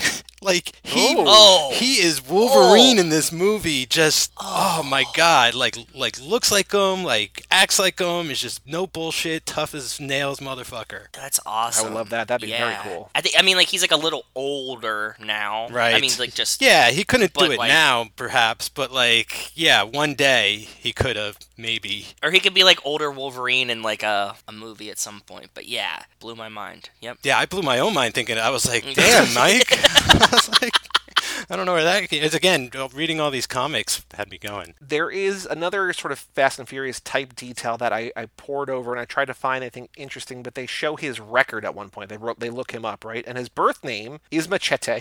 His mother named him Machete, but his last name is Cortez, so we've been watching Ana Lucia Cortez. And I think we did that recently, Joe, where we're like, oh, she's got the same last name in this movie and that movie, but it's just like, yeah, they're just like common Hispanic last names, right? Like it's just, you know, don't read too far into, like it's not a coincidence, it's not like a connection, it's just like that's a name that people have, right? So, but the biggest fascination in this whole movie, we get a full Letty. Michelle Rodriguez's character gets shot in the head, but we don't see a body, and she comes back stronger and better than ever at the end. Does this look like a little bit of Letty Left Eye Lopez here? Oh my god. How proud were you when you came up with that joke? I've been holding that for so many this episode. I will say this though, this movie manages to do in about 20 minutes what Fast and the Furious takes like 4 movies to do, which is exit a character and reintroduce them. Very true. Yeah, this is essentially 20 minutes into Fast and Furious 4 to the end of 7. Right? 7. The end of 7. Yep. So this is like 3.5 movies in the span of 20 minutes. Like it's Like what's weird about this is that, you know, I looked and I'm like, there's no way this movie's over 90 minutes. It's an hour 45, but like it doesn't really feel that. Like it maybe could be shorter, but it's also not wildly long. There's kind of a lot of story. Like there's more story here than there needs to be. Right. Yes. Totally. When we started this, Rachel was asking, like, is this going to be like Alita, where there's like a bunch of different storylines running at the same time, and we don't really get a tie, right? Like, we don't like bow it up at the end. And it's absolutely not. I mean, the trailer tells a story. This basically tells the trailer, it fleshes the trailer out, essentially, right? So yeah, it's weird because I almost feel like he ended up, even if it wasn't the intention, like I guess what kind of ended up happening with all the stunt casting is like, well, now that we have De Niro, we can't just like waste him. You got to use you got to use him for something, you know. He's got to be you know? We need to do something here. So like it doesn't ever sort of like break its own back by any means like that, but it's definitely starts having to do some heavy lifting at some point. I don't think it was expecting to. And I'm talking about this movie like it's sentient in and of itself. Like it's the movie's alive. But you know what I'm saying? Like I think that extra 10 minutes or so is just like, oh shit, like we have to do this, we have to do that, and we have to do this. Okay, now we can get back to just like wrapping up the story. One of my favorite parts that we missed, something that I had to rewind to make sure Rachel had seen, because she walked away for a second. They go to Michelle Rodriguez's house. First of all, there's a corkscrew that has like a bike chain. How? I don't know, but it exists. And I was like, oh, that's a little Fast and the Furious-y, right? Because it's like, you know, kind of motory. He throws the oil thermometer into the guy's neck, okay? Yep. And then like we go through, they throw the bomb in, and then the body flies out onto Jessica Alba's car, and the oil thermometer goes off. It says like extra crispy at the end, and I was like, that was just so beautiful. Like the whole setup of bringing me to that moment, the epitome of filmmaking to me. Like this is storytelling to the T. Like you just brought me, like even in this 2 minutes to just get me to that, I was like, oh, so worth it. I feel like that's Robert Rodriguez. Like that's his strengths and stuff. Like I think he comes, if I'm not mistaken, I read his autobiography years and years ago, but like he was a cartoonist growing up, and like he had a strip in the local newspaper, right? So he's used to sort of telling a story in very small amount of space. You know, you get like 4 to 8 frames to tell a daily or weekly strip. I noticed that a lot throughout his films. Like that's why Desperado is like one of the greatest action movies ever, is because of his ability to sort of plan, storyboard, and foresee like all of the moves and stuff. It's very it's something you get a lot in cartoons, but I mean it's just good writing. And there's 2 other moments in this movie with like really great gimmicks that sort of play the same way. My absolute favorite moment of the movie, which I wonder if this is what I've been trying trying to say, like, because there's one note in particular. I wonder if it's the same thing. But go ahead. Is when he's in the hospital. Yes. And, the doctor, he overhears him say how long the human intestines are. So he ends up slicing a guy, vivisecting him, grabbing the intestines, jumping out the window, and using it as a rope. And it's like, that's the greatest. They talk about, Perfect. there's the crazy babysitter twins who are nurses here. I call them that because that's what they're credited as. Like, in the credits, they're credited as that in Planet Terror, like, introducing the crazy babies. I don't know what their names. I think they're Robert Rodriguez's nieces, I think. Like, I think they're family members. They are just these, like, lunatics, like, these cute girls who, like, love, like, playing with, like, machine guns in his movies. Like, they're just, like, insane in Planet Terror, and they're just, like, badasses here. So I love them. They're great. They're like, learning from the doctor who's hitting on them, and it's all weird and creepy. And then he says, the human intestine has 60 feet. It's 60 feet long. It's 10 times the length of the human body. And they double up. They're like, oh, are you saying that it's 60 feet long? He's like, that's what I mean. And then I'm like, I wonder how long it's going to be before it comes back. I'm like, it's 90 seconds. Like, it's almost immediately. We're just like, oh, yeah, no, that's exact. Yeah, okay, cool. Yeah, I love that concise delivery that they like set you up and just take you just enough away from it that you forget and then bring it right back. Those are my favorite comedians too, like Rodney Dangerfield, like someone who's just set up punchline. And I feel like, as much as I love Atomic Blonde, and she does the same gag. She doesn't use hose? With a hose. Something, yeah. She doesn't use an intestine. And as much as I love those movies, like they're kind of a marathon, right? They could get exhausting to watch that much fighting and that long, and it just keeps going, and you feel exhausted, like you're in the fight. Totally agree. And it's just great how he can just get in and out of these moments so quick and keep it loose and fun and stuff. The other gimmick that really stood out for me is when he first gets taken in the car and he machetes the guy through the back seat and he uses him to turn the car left and right and stuff like that. That too, like it's the same stuff, man. It's so great. We talk a lot about how in the Fast and Furious everybody's a hacker, and Machete's a hacker now too, because they're trying to hack Jeff Fahey's computer, and he's like, I love my daughter, and so they type in April, and then his password winds up being I heart emoji April, and then when they type that in, instead of saying like access granted, it just says bingo. It's like, well, that's very clearly not what it actually is, but like it's so wonderful and so good, and it's just so dumb and fun. I love it. What year was Inglourious Bastards? Because that's the other movie with the big. That's the year before this. So that had the bingo in it as well. Yes. At the end, and and they're friends. So like maybe they said bingo a lot on set when they had like a good idea to each other, like Rodriguez and Tarantino. I could see that being like a thing. Is that a bingo? Yeah, I'm go with that. And then so like I don't know, worked its way into their movies. When they're doing a lot of cocaine together. Bingo! That's what we're talking about. I think the only other thing that I want to say, because we know that Machete will return in Machete Kills and Machete Kills Again, but at the end of this movie, and I don't remember her role in the second movie at all, I don't remember what the second movie's about at all, we have, when she returns, Michelle Rodriguez lose in her true she form. Like, her look is, I don't want to say iconic, because I feel like that word it belongs to someone else on this network, but it is just such a badass, cool looking role, and like it kind of sums her up in a way just amazingly so. Like all of her characters reminded me like, a lot of the Confidence music video, right? Yeah. I think, and I have nothing to corroborate this with except for my own eyes, but I think she, at the end there, is modeled after Snake Plissken. Okay, from, that would make from sense. Escape from New York. Everything but the tattoo on her chest, which she doesn't have a big giant snake tattoo. Danny Trejo's got the big tattoo in this movie. A woman wearing a sombrero, I think, is listed in his file as his big chest tattoo. Yeah, because in those movies, like, Kurt Russell he's got the eye patch, and then he's just wearing black with like tactical sort of like gun straps, and I don't know. It just got a very similar vibe. And Kurt Russell, of course, another Fast in Action. Mike, any other notes, any other thoughts about this movie before we play a game or two? We didn't really go deep into it too much, so I just want to reiterate just like how scary this holds up. Like it plays better now than it did then, and it played like back then I was kind of laughing at it like like it's bad, but it's not this bad. And now it's like, oh my god, we're here. Yeah. That's one thing I really love about movies and rewatching movies is, it can be a completely different watch depending on who and where you are at that time. So, I think it's even stronger film now than it's ever been. Rachel's 100% with you. We were watching it, and she's just like, when was this made? Like, it feels like it was made within, like, the last 6 months, right? Like, you're like, holy shit. That's our inherent whiteness, right? It's just like, oh, this is new. Like, I can't believe, like, Trump is so bad. Like, where did he come from? It's out of nowhere. It's like, oh, no, like, this has been going on for forever.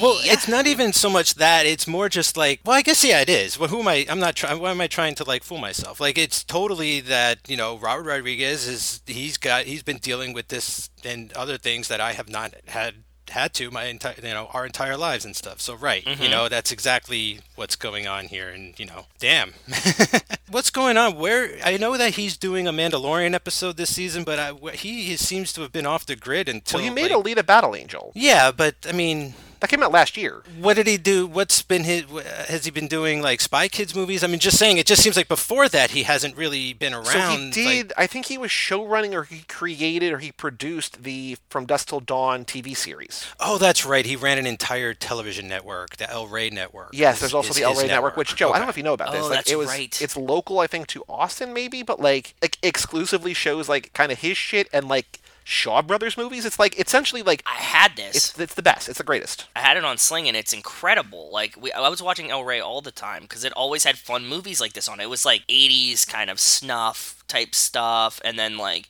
his movies and Shaw Brothers movies. It was awesome. It doesn't exist anymore, right? I have it. I watch it. There's like a comic. I mean, again with the comic books, but like there's like a show where they just like discuss comics and stuff like that. It's like a panel and everything. So as far as I know, It's still going. Yeah, and movies and everything. And I think they're doing like a Halloween stuff for this month. So I think it's still. I don't know how involved he still is, but it's still up there. I have it. So I'm looking right now. Yeah, I have El Rey Nation. I'm checking whatever too. This is.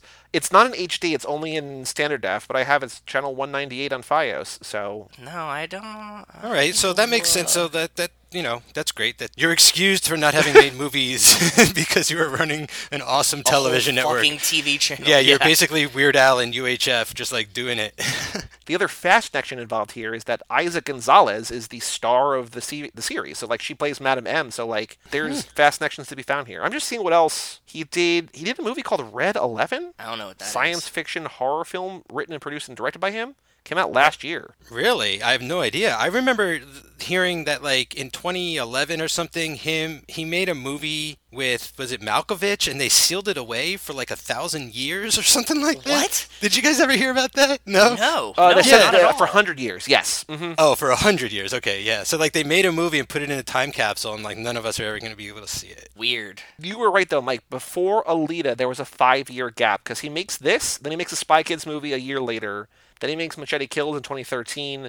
Then Sin City 2, a year after that. That's right. And then there's a 5-year gap between Sin City, A Dame to Kill For, and Alita Battle Angel. So Interesting. so he directed the Confident video by Demi Lovato, which we covered on here. I did not know he directed the Rain On Me music video, the Lady Gaga Ariana Grande song from this year. Oh, no way! He did that. Very Rachel cool. will be mind blown by that. That's a really good fact. I've seen that. I watched that one because I'm still I'm a monster, or whatever her fans are, right? So That's what her fans call themselves, or monsters? well, because there's Mother Monster, like she's the Yeah. They're little monsters. Little monsters. Yeah. Okay, that's cool. Hey, I'm down with whatever. Monsters are cool. Before we play the exactly. letterbox game, do you guys want to guess what the body count is in this movie? Oh boy, Ooh. trying to run through it in my head. It's a I'm gonna lot. go with like 35. 35. I was gonna say 50, You're both too low. 150. Too low. 150. What do you say, Joe? Nah, I'm gonna go 72. Gotta go somewhere in between. One more guess. 90. 85. 98. Damn, that's big. Yeah, I felt like 30 was like high. I was guessing like, He sure let them hit the floor. oh. I know. I feel too comfortable on this show. So that's The only other note that I want to say is that Jonah Hill was cast in the role of Julio, who I think, I don't know for sure, but I think Julio is kind of the, if not white guy, the kind of white passing guy who loses guy, but he had to drop out and he was replaced by Daryl Sabara. But it was almost Jonah Hill in this movie, which would have been very funny, very cool. He's the other Spy Kid. He's Junie from Spy Kids 1 through 3. He's like Rachel was he's the just brother. showing me. Jonah Hill is? She was just showing me her phone the saying this. boy, the guy Daryl who Sabara. Yep. Okay. Yeah, the guy who replaced him. I was going to say, how did I She go was this literally long? just showing me her phone saying that. I was like, how did I go this long without knowing that Jonah Hill was a Spy Kid? Like, okay, that makes more sense. No.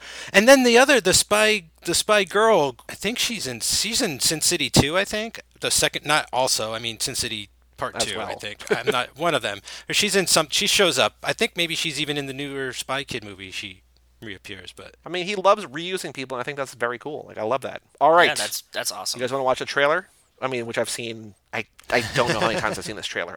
A lot. Yeah, I haven't seen it recently though. I want to see it. So no, I don't know what trailer this is. Like, I would imagine that the trailer that they cut for Grindhouse was the trailer that they used for this, right? Like, they I wouldn't don't make another know. trailer. I don't know. Good call. This is I don't official Machete trailer HD. It's 2 minutes long. Ready? 3, 2, 1, play. I guess we'll find out if it's Lindsay Lohan in this or if it's someone else, right? So, Yeah. although no, I guess this is a different trailer. Oh, this is for the actual movie. Yeah. Should we watch the original one? Yeah, I don't. Actually, no, I kind Oh of want to look, see it's this. the shot. That's the shot. It's a shot with her in underwear. in the underwear. Rogue federal agent. Shea Wiggum, that's Stasiak. When he drops the flowers and the guns there, that was pretty badass You too. don't know that's intestine. You don't know that she's fully naked. Machete. Is this the music? This sounds like the music from Planet Terror, but could be wrong. Well, the music in this was done by Chingon, which I think maybe did the Planet Terror okay. music too. I think that's his band, actually. It might Rodriguez's be. band. Well, there's Luz at the end of the movie. That's him. There's also the band Tito and the Tarantula that is in a lot of his movies. It does a lot of his music too. He's coming after us. Wow, I never knew they made like a. Oh wait, was that Luchador in the movie? Yeah, Yeah, he was in I like didn't one see scene. that. I think one Oh, very. I right. think. He should have been like the big bad's hench guy or something. Oh, that would have been cool. Like, this makes it seem so serious.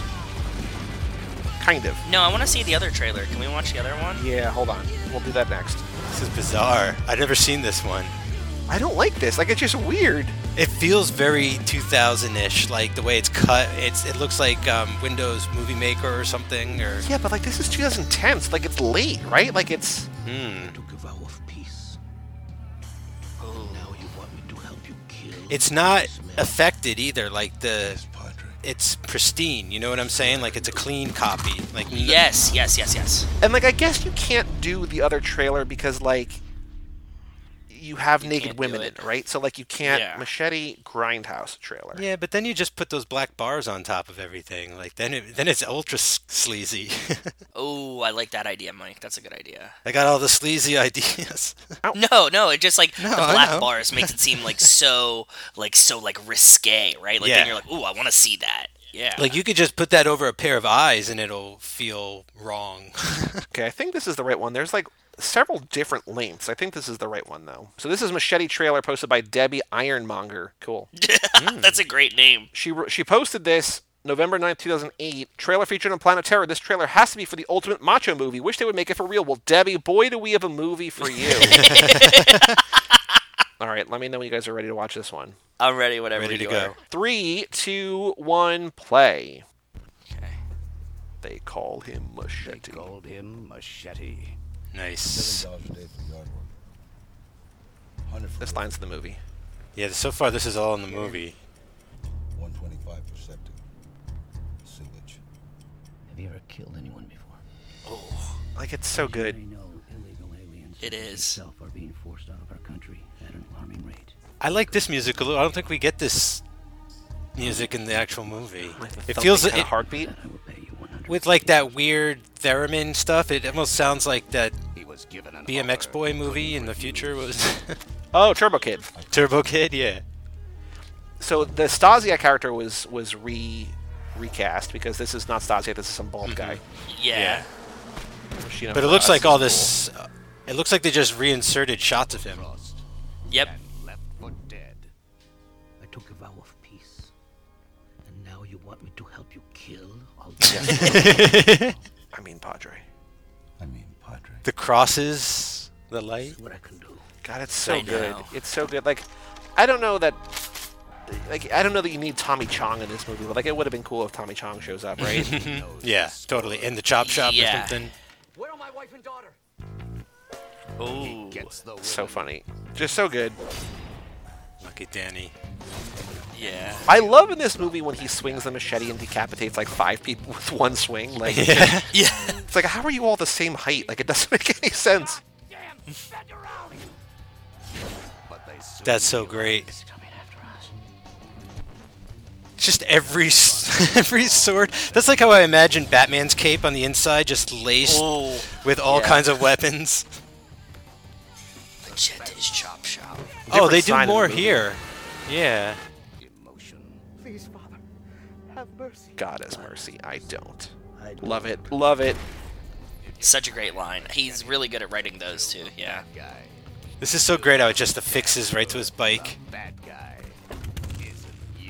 The amazing thing is, like, you know, there's a lot of trailer, and, like, you could make this trailer into a movie and probably be, like, 75 minutes, but they add the entire Luz storyline, the entire Jessica Alba storyline, the entire, like, backstory to the Robert De Niro stuff, the Don Johnson stuff, Yeah. like, all the immigration stuff. Like, they Yep. fleshed it out to be an actual, like, he fleshed out to be an actual movie, which is great.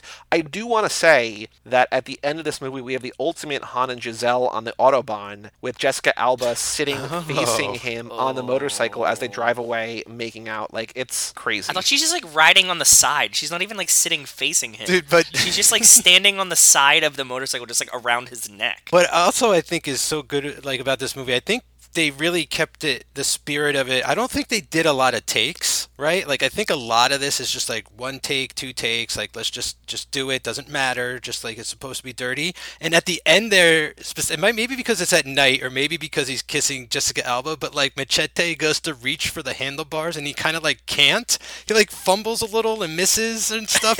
And then when they're driving away, it's obviously like a dummy that's just like strapped to him or something. Yep. Like, yeah. it's just so great. Like the like all of that is intact, along the way. Like I honestly doubt like there were like this took that long to put together. Like, it feels like, you know, like a family film, like a party or something. Well, I know that Lindsay Lohan shot her stuff in 3 days, and she's not in a ton, but she's not in, like, just a scene. Like, she's kind of in a decent amount of this. And so, like, if they did all Yeah. that in 3 days, like her at the drug house, and then her at the pool scene, and then her at the end of the nun outfit, like, if they did all that in 3 days, like, you know. When I watch this again, I want to go through and see how many people are actually, like, which actors are actually standing next to each other in an actual shot, because that's a way you could sort of tell, like, oh, they might not have been there that day. Like, that could be a body double they're talking to, or something like there's that whole sequence where Jeff Fahey's grabbing his daughter out of the drug house in the beginning, and it's clearly not Lindsay Lohan, but then you get in the car and it's Lindsay Lohan. Yes, like,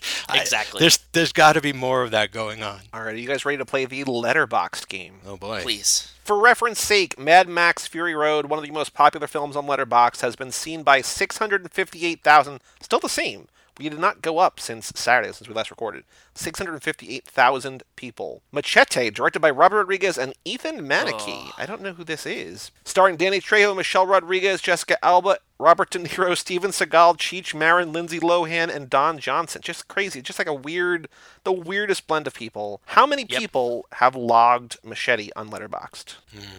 First of all, when you say the cast list like that, it sounds more like an anthology movie. Like, this was like, you know, okay, this is a tough one. Oh, you know, this game's impossible. What do you guess, like, the fact Mike? that Joe is anywhere near anything, like, ever is crazy to me. So, Machete, I got to guess. okay. 85,000 is what I'm going to start with, and I think 85. it's higher Okay. than that. I don't know that it's that much. I'm going to say it's more like 40,000. I will say the answer is between the two of you. 67,000. But you got right on the head. 67, 188. Whoa, 67, what? Ooh. 188. What? Average rating of What? 3.01 based on 32,000 rankings. How many people of those 67,000 have put it in their Ooh. top 4? You want to go first, Mike? Okay. Man, that's more than I was actually expecting to hear, so I'm going to have to give like a big number. No. You want me to give you like a hint of what I think it is? Okay. Double digits?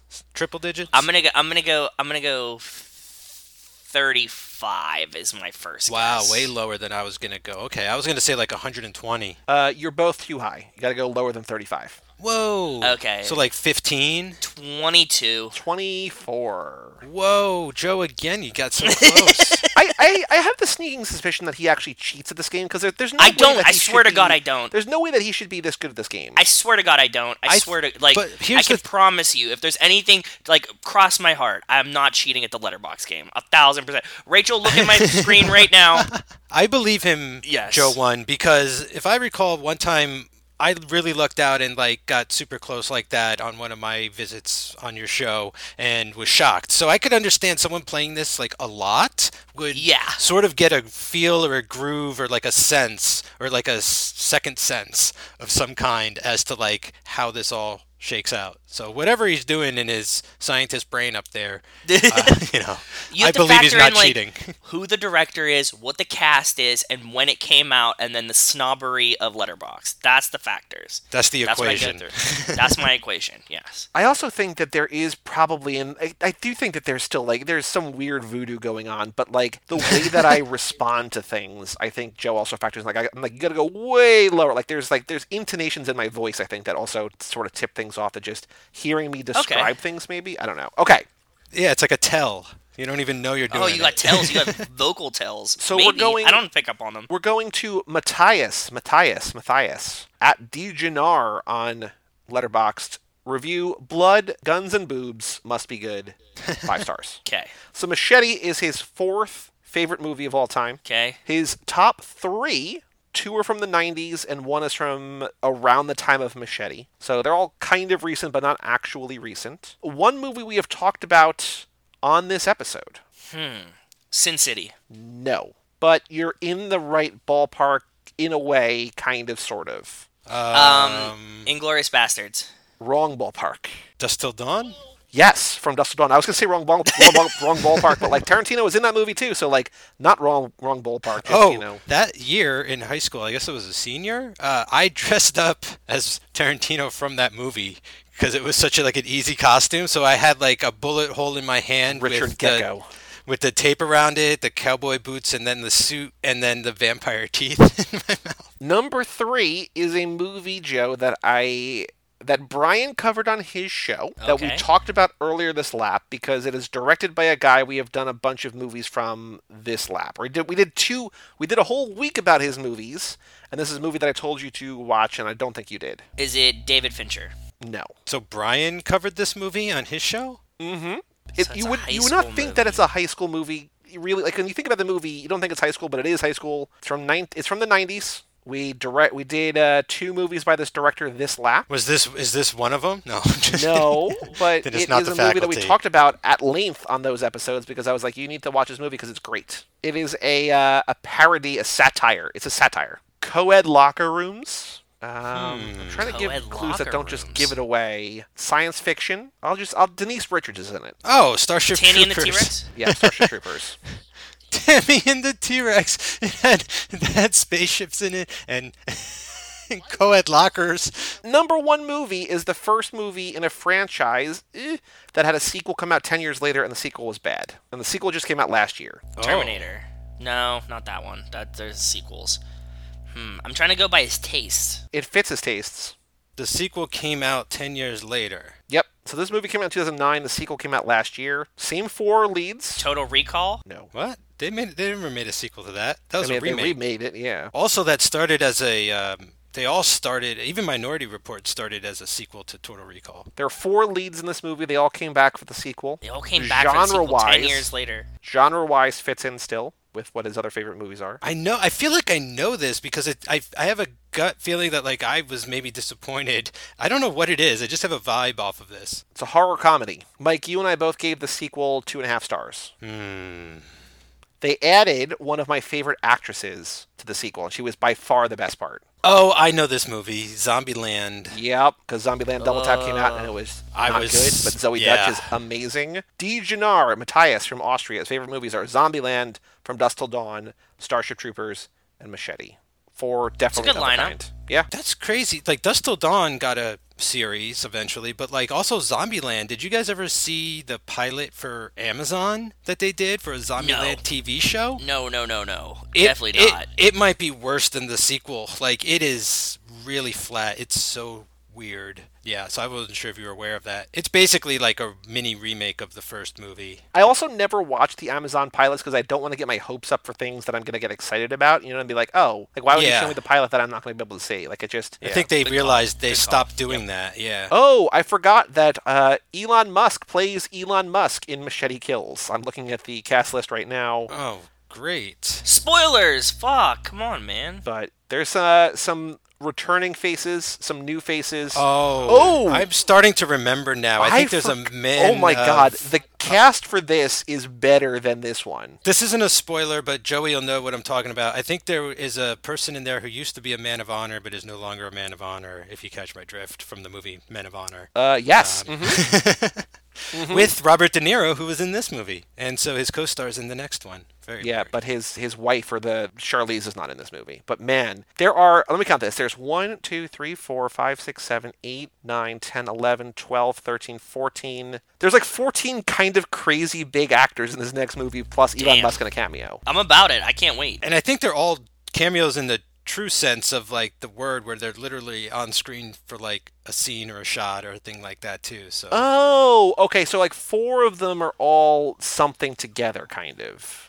Which was there was one of those which was a big deal, and then I think that becomes other things. But yes, okay, being weird and vague, but we'll talk about it more on Friday. Mike, are you rejoining us? I mean, Please? I will if you'll have me. It's a, it's yes. you guys, your yes. show. No. Well, we said yes. Kara did 2 Resident Evil movies this lap. I think it only makes sense for you to do 2 Machete movies this lap. I don't want to overstay my welcome. I don't, you know what I'm saying? Like, I don't. Brian invites himself on the show all the time. I know, but that's what I'm talking about. Like, I know you got Brian inviting himself on all the time, so I don't want to be that guy as well. Like, no, you're welcome to. Please join. I would love to. Right around now, this comes out on Tuesday. I think next Friday, maybe? Or this Friday? I don't know. No, next Friday is the Woodies. So I think you still have time to vote for Mike and my podcast, Thanks to the Memories. Oh, yeah. I already did. You were one of the very first people to do it. How did you know it was me? You said, like, Joe 2 is so handsome at joeishandsome.com or something like that. I cannot wait. I love...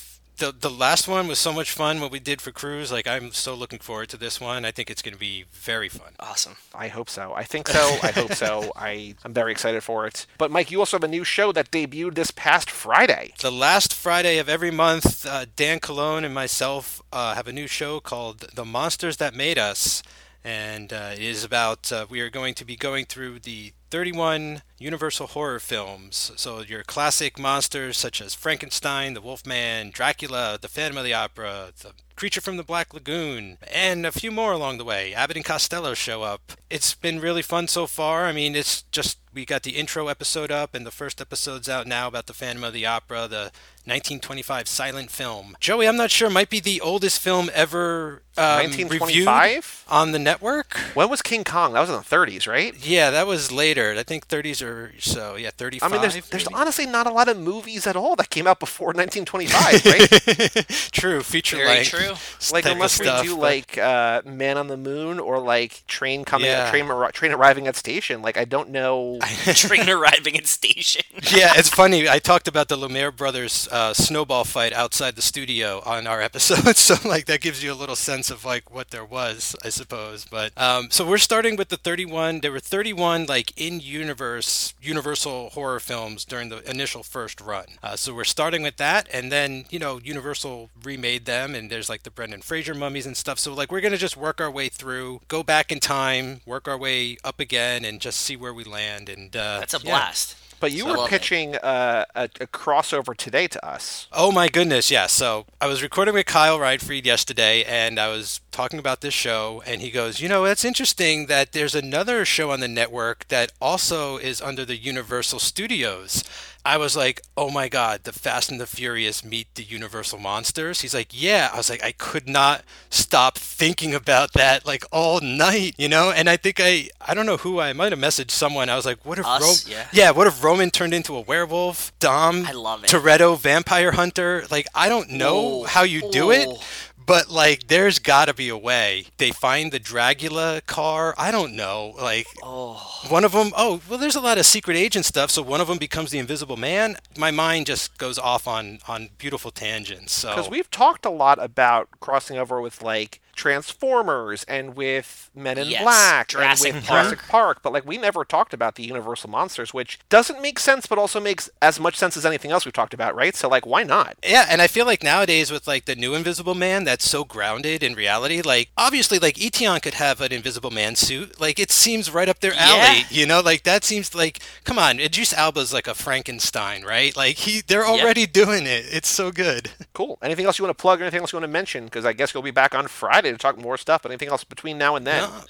Just go vote for the Woodies. Third time's a And charm. vote in real life. This is Tuesday, right? How appropriate, not intentional at all, but also I will take full credit for it, that our Election Day episode is Machete. Boy, Yes. Love it. I'm really good at this. I'm really good at this. You nailed it, dude. Your calendar, chef's Just kiss. like Mind Control Perfect. Week, definitely planned. Happened. Yeah, that's right. Yeah. Well, for all things Too Fast, Too Forever, you go to cageclub.me, facebook.com/TooFast2Forever, or at TooFast2Forever on Twitter and Instagram. Email us, family@cageclub.me. Come back on Friday with Mike will come back for Machete Kills. Send us an email, check out our Patreon, do all that sort of fun stuff. I'm Joey Lewandowski, I'm Joe, too. And I'm Mike Manzi. and we'll tell you all about it When we see you again. Oh, I love that sign off.